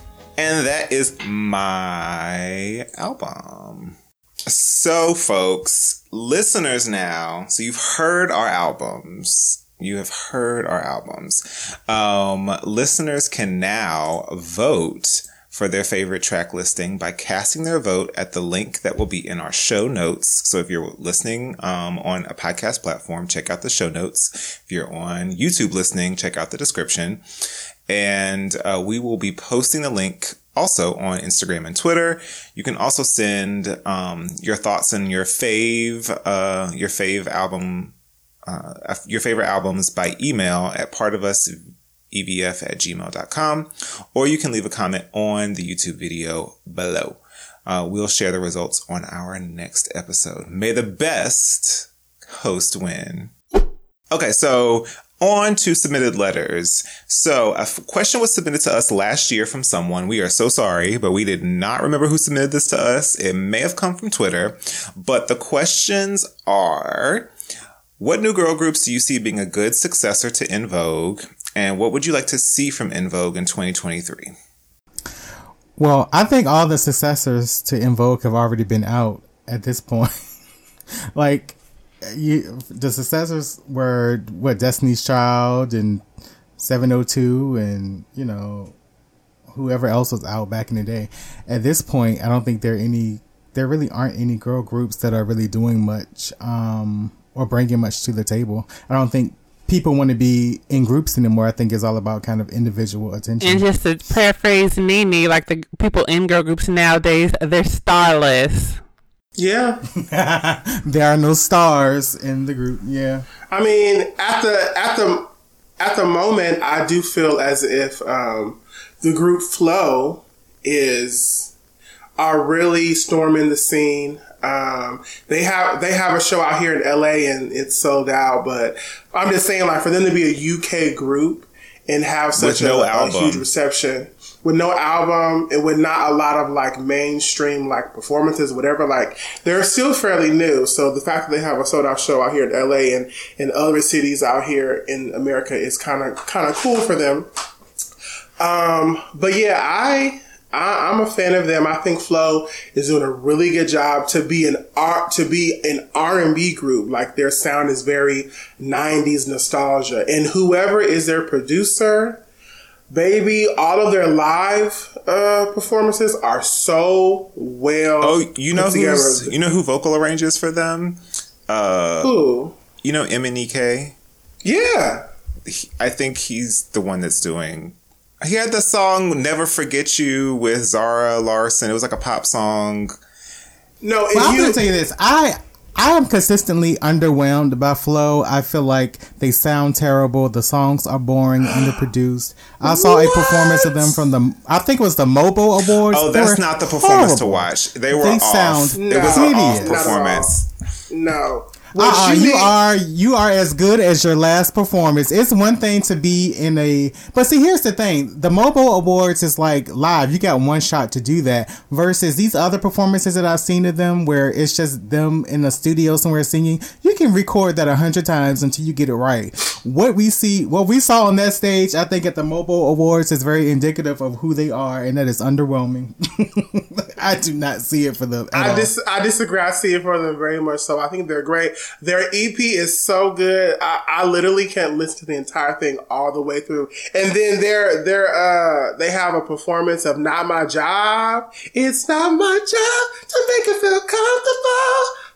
That song is so good. I mean, like, I listen to that thing over and over and over. Like, they're really good. But other than that, most of the girl groups that have come into existence have not lasted. So, what would you like to see from En Vogue? What's the second part of the question? I would just say everything: movies, music videos, fashion spreads, hit songs. It might not be realistic, but that's what I would like to see. Yeah, it's not. I would like to see a reunion in 2023. 100%. Period. I just think that they should be focusing on like legacy building in 2023. I agree. Like, what is the next level of legacy for En Vogue look like? To to literally like solidify in the same way that we've seen other groups and other singers get Soul Train awards, this award, whatever. We had to figure out how these ladies can be seen as the historic group that they are. And better merchandise. Agreed. As soon as they had that reunion, I think it could happen. Now we're going to get into the next letter from Romello, our boy Romello. Hey, y'all, it's your boy Romello. Hey, Hi, Romello. Romello. Here are some songs Evie should cover. Amy Stewart, Knock on Wood, which is a cover, interestingly enough. Cover Girls, What a Pun. Funk Boutique, Cover Girls, Wishing on a Star, which is also a cover of Rolls Royce. Deborah Cox, Absolutely Not. Destiny's Child, Cater to You. I like that song. Absolutely Not. I've never heard that, but that's one of my favorite phrases. Absolutely not. Should I wear my hair in ponytails? People use that on Twitter a lot as a meme too. She has a performance where she's performing Absolutely Not, and people will use it over and over and over again. Okay, Destiny's Child, Cater to You. Destiny's Child, Girl. Destiny's Child, Romello, I Lose My Breath. Oh, that's all the Destiny's Child. No more Destiny's Child, Romello. Expose, Point of No Return. New Shoes, I Can't Wait. Ooh, a 3 Degrees song, 3 Degrees. Wait, no, not 3 Degrees. 3 Days Grace. No, Look that's at me, 3 not being Days able to Grace. read. 3 Days Grace, Never Too Late. I'm going to have to, YouTube that one, Romello. Thank you so much for your Destiny's Child covers album. Those are good choices, Marilla. Thank you. And our next and last letter comes from email by A.W. And he says, hey, fellow fan clubbers, I'll make the first list short and concise, and we'll follow up with the second and the okay, girl. Yes, later, because I'm still amazed that others sit and can pontificate upon In Vogue with such admiration as myself. Okay. Here are his choices for Wait a minute, I think we're skipping a part of the letter. We are, child. Okay, he says. AW says, I'm yeah, still quit it about D-Girl. I'm gonna do it. He says, I'm still amazed that others sit and can pontificate, great word, upon In Vogue with such admiration as myself. Yeah, quit about D-Girl, not cool. You're another Dawn fan, great. But you're not the boss of us. Please. You will pay for your crimes. The Dawn fans are not going to... We are not taking it anymore. Oh, the shade, the tea.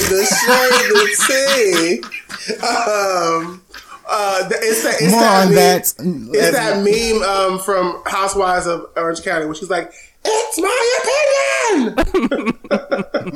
That's what I say to that. So continues with the letter. They already recorded the covers. It just needs to be compiled and marketed. Yeah. So the choices that AW has chosen is Rocksteady. Oh, and W has also chosen the leads for these songs as well. Well, they've already done them. It's a compilation. These are songs they've already done. Like Dawn already did. Well, Rona is at least doing one song. Thank you for giving her some scraps, AW. But so Rocksteady, Dawn, Flowers, Cindy, It's You That I Need, Terry. What is this song? What is that? GHSHCF. I don't know what that song is. Giving him something he can feel. Oh, Dawn. Well, that's already on the album. What can that's I what do? he's That's saying. what's being said. That it's like they already recorded the covers. We just need to compile it. So this is no creativity, nothing, just a compilation. Okay. Oh, I thought that they were giving us ideas. Oh, these are just songs that they were already covered. Oh, great. Well, I don't want. If they've already covered it, then I It's don't You want That I Need by Terry. What is that? What is what? It's From Terry's solo album. What is that song? It's You That I Need. It's You That I Need. Oh. Won't Come Home or something like that. It's from Southern Girl. But who's the original? Like, who It's did a it male originally? group. I want to say Enchantment. Right. Oh, okay. I'm gonna just keep going. The other song that covers What Can I Do, Proud Mary, Tell Me Something Good, Heard It Through the Grapevine, and Respect, Square Biz, Our House, Just Can't Stay Away, Best of My Love, Lady Marmalade, which is on my covers list, How Deep Is Your Love, I'm Your Baby Tonight, and To Be Real. I've actually never heard Rona cover I'm Your Baby Tonight, but I would love to hear it. I'll send you the link. By the way, the end of the okay, please. By the way, the end of the show had me hollering and rolling on the floor, cleaning, cooking, body up. That part of the episode had me on the floor too. Y'all way too hard on that song, Terry Merckx. I love when she can croon in her light and airy chill range and sing them notes. True also, that's my only critique about Amanda, though she was a good replacement for Dawn, and if you squinted, you would get the two confused. However, she didn't add her own style, and to me, tries way too hard to sound way too much like Terry, in my honest opinion. Later. Well, thank you, AW, for your contribution to the episode. Don't take our shade too literally. You know, we're all just friends. And they will start going easy on Dawn. They will. We're working on it. I said that on the YouTube. We are working on it. We don't want to feel like we're dogpiling and like we're just being biased, because we do love Dawn, just not a lot of her choices. If we get a sponsorship, maybe, you know, people can tell us what to do. You know, we'll start thinking about editing ourselves. But, you know, other than that, enjoy the show. Thank you, AW, for your Cut letter. the check and we can adjust. Thanks for listening. Okay, now we're getting into rare tracks. The song of the day is Never Stop. Terry featuring N.J. Brasco, a rapper producer from France. Don't you ever stop. This is what I'm about. Baby, share my world. Now that I'm your girl. Don't you ever stop. This is what I'm about. Baby, take it slow. Don't you let me go. Dreams do come true. I'm so into you for the rest of my life. My only need is to hold you tight. Song was marketed as In Vogue featuring NJ, but it's solely Terry on the track. Denzel Foster confirmed this in The Craze. And there's also a behind-the-scenes video of the recording session showing Terry alone recording the song.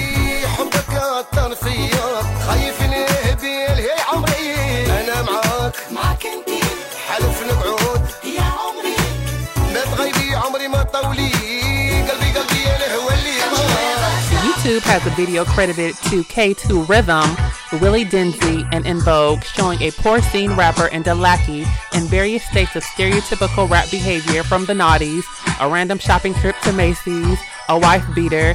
Surprisingly, there were no cornrows with wooden beads. There are a couple of versions of this song floating. Do we know what multiple versions were produced? Do we think Terry knew that this would be marketed as an In Vogue collaboration? Don't ask me. Wait, does this mean typical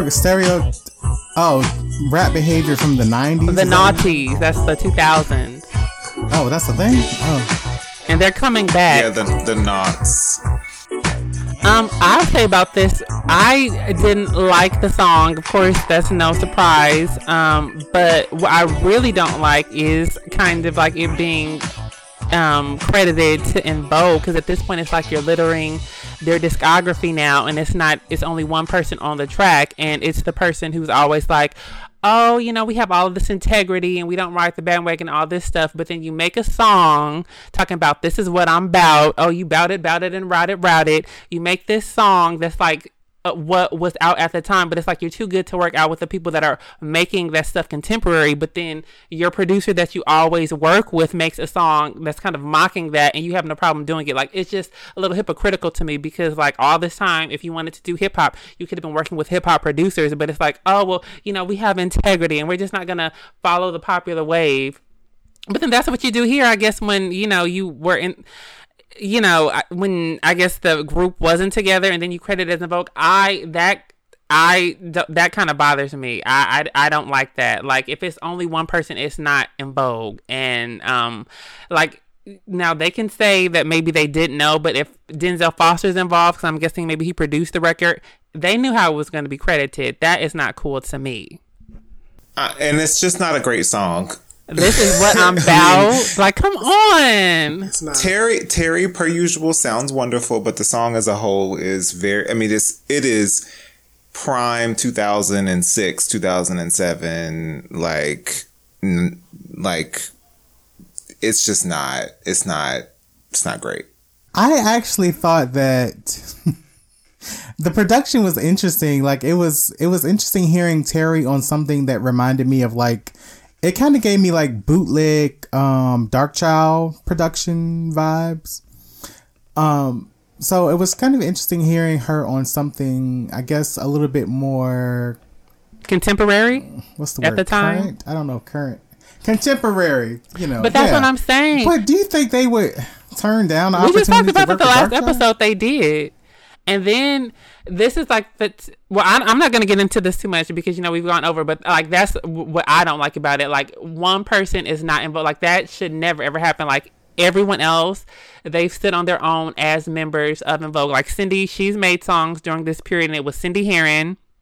Can You Feel the Rain? What was the other one? Like they weren't particularly good songs, but it was still credited to Cindy Herron. It wasn't her trying to use the En Vogue name. So this to me seems like a clear example of somebody trying to use the En Vogue name, and I don't like that because if the other people can't do that as solo artists, you can't do that either. I agree because the same thing would happen with Pussycat Dolls, where it was obviously Nicole Scherzinger featuring on that song, but they would say, "Oh, Pussycat Dolls," but the other girls would just be like background dancers.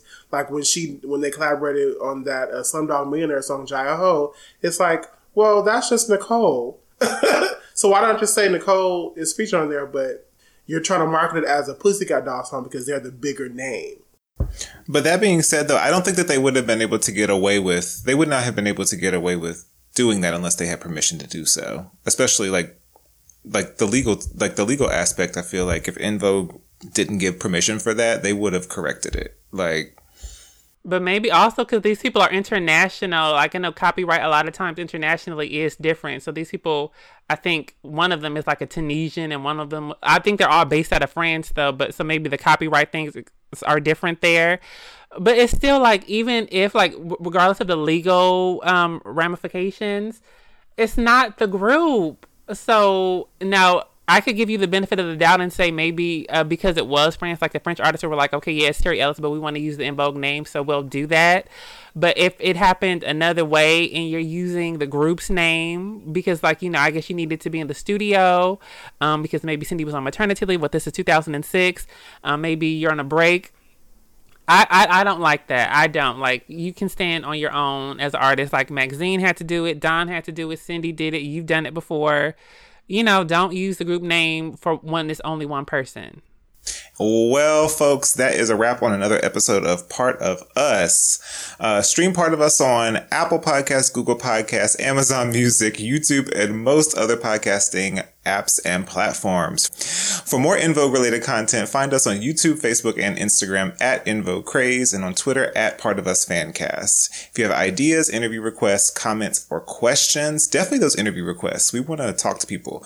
Email them to us at partofusevf@gmail.com. And until next time, bye. See y'all later. Bye. Thanks for listening. Bye.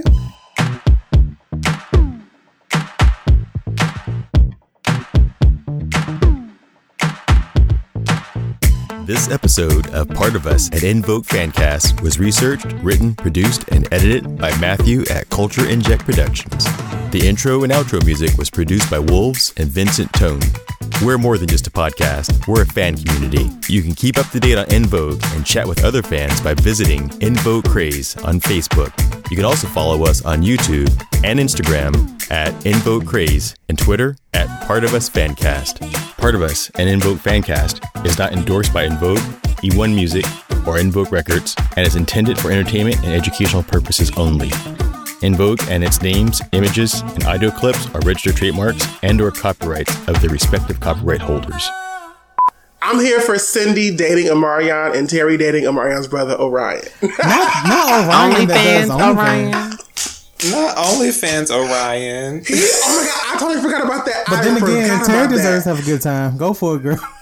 As long as I don't see Terry on the OnlyFans, that's all I know. Maybe she can date the other brother. She can date the other brother. Nobody. I forgot his name, but he fine too, and he's like a fitness influencer child.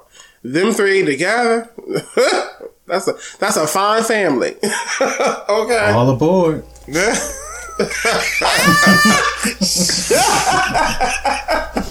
Tickets, please.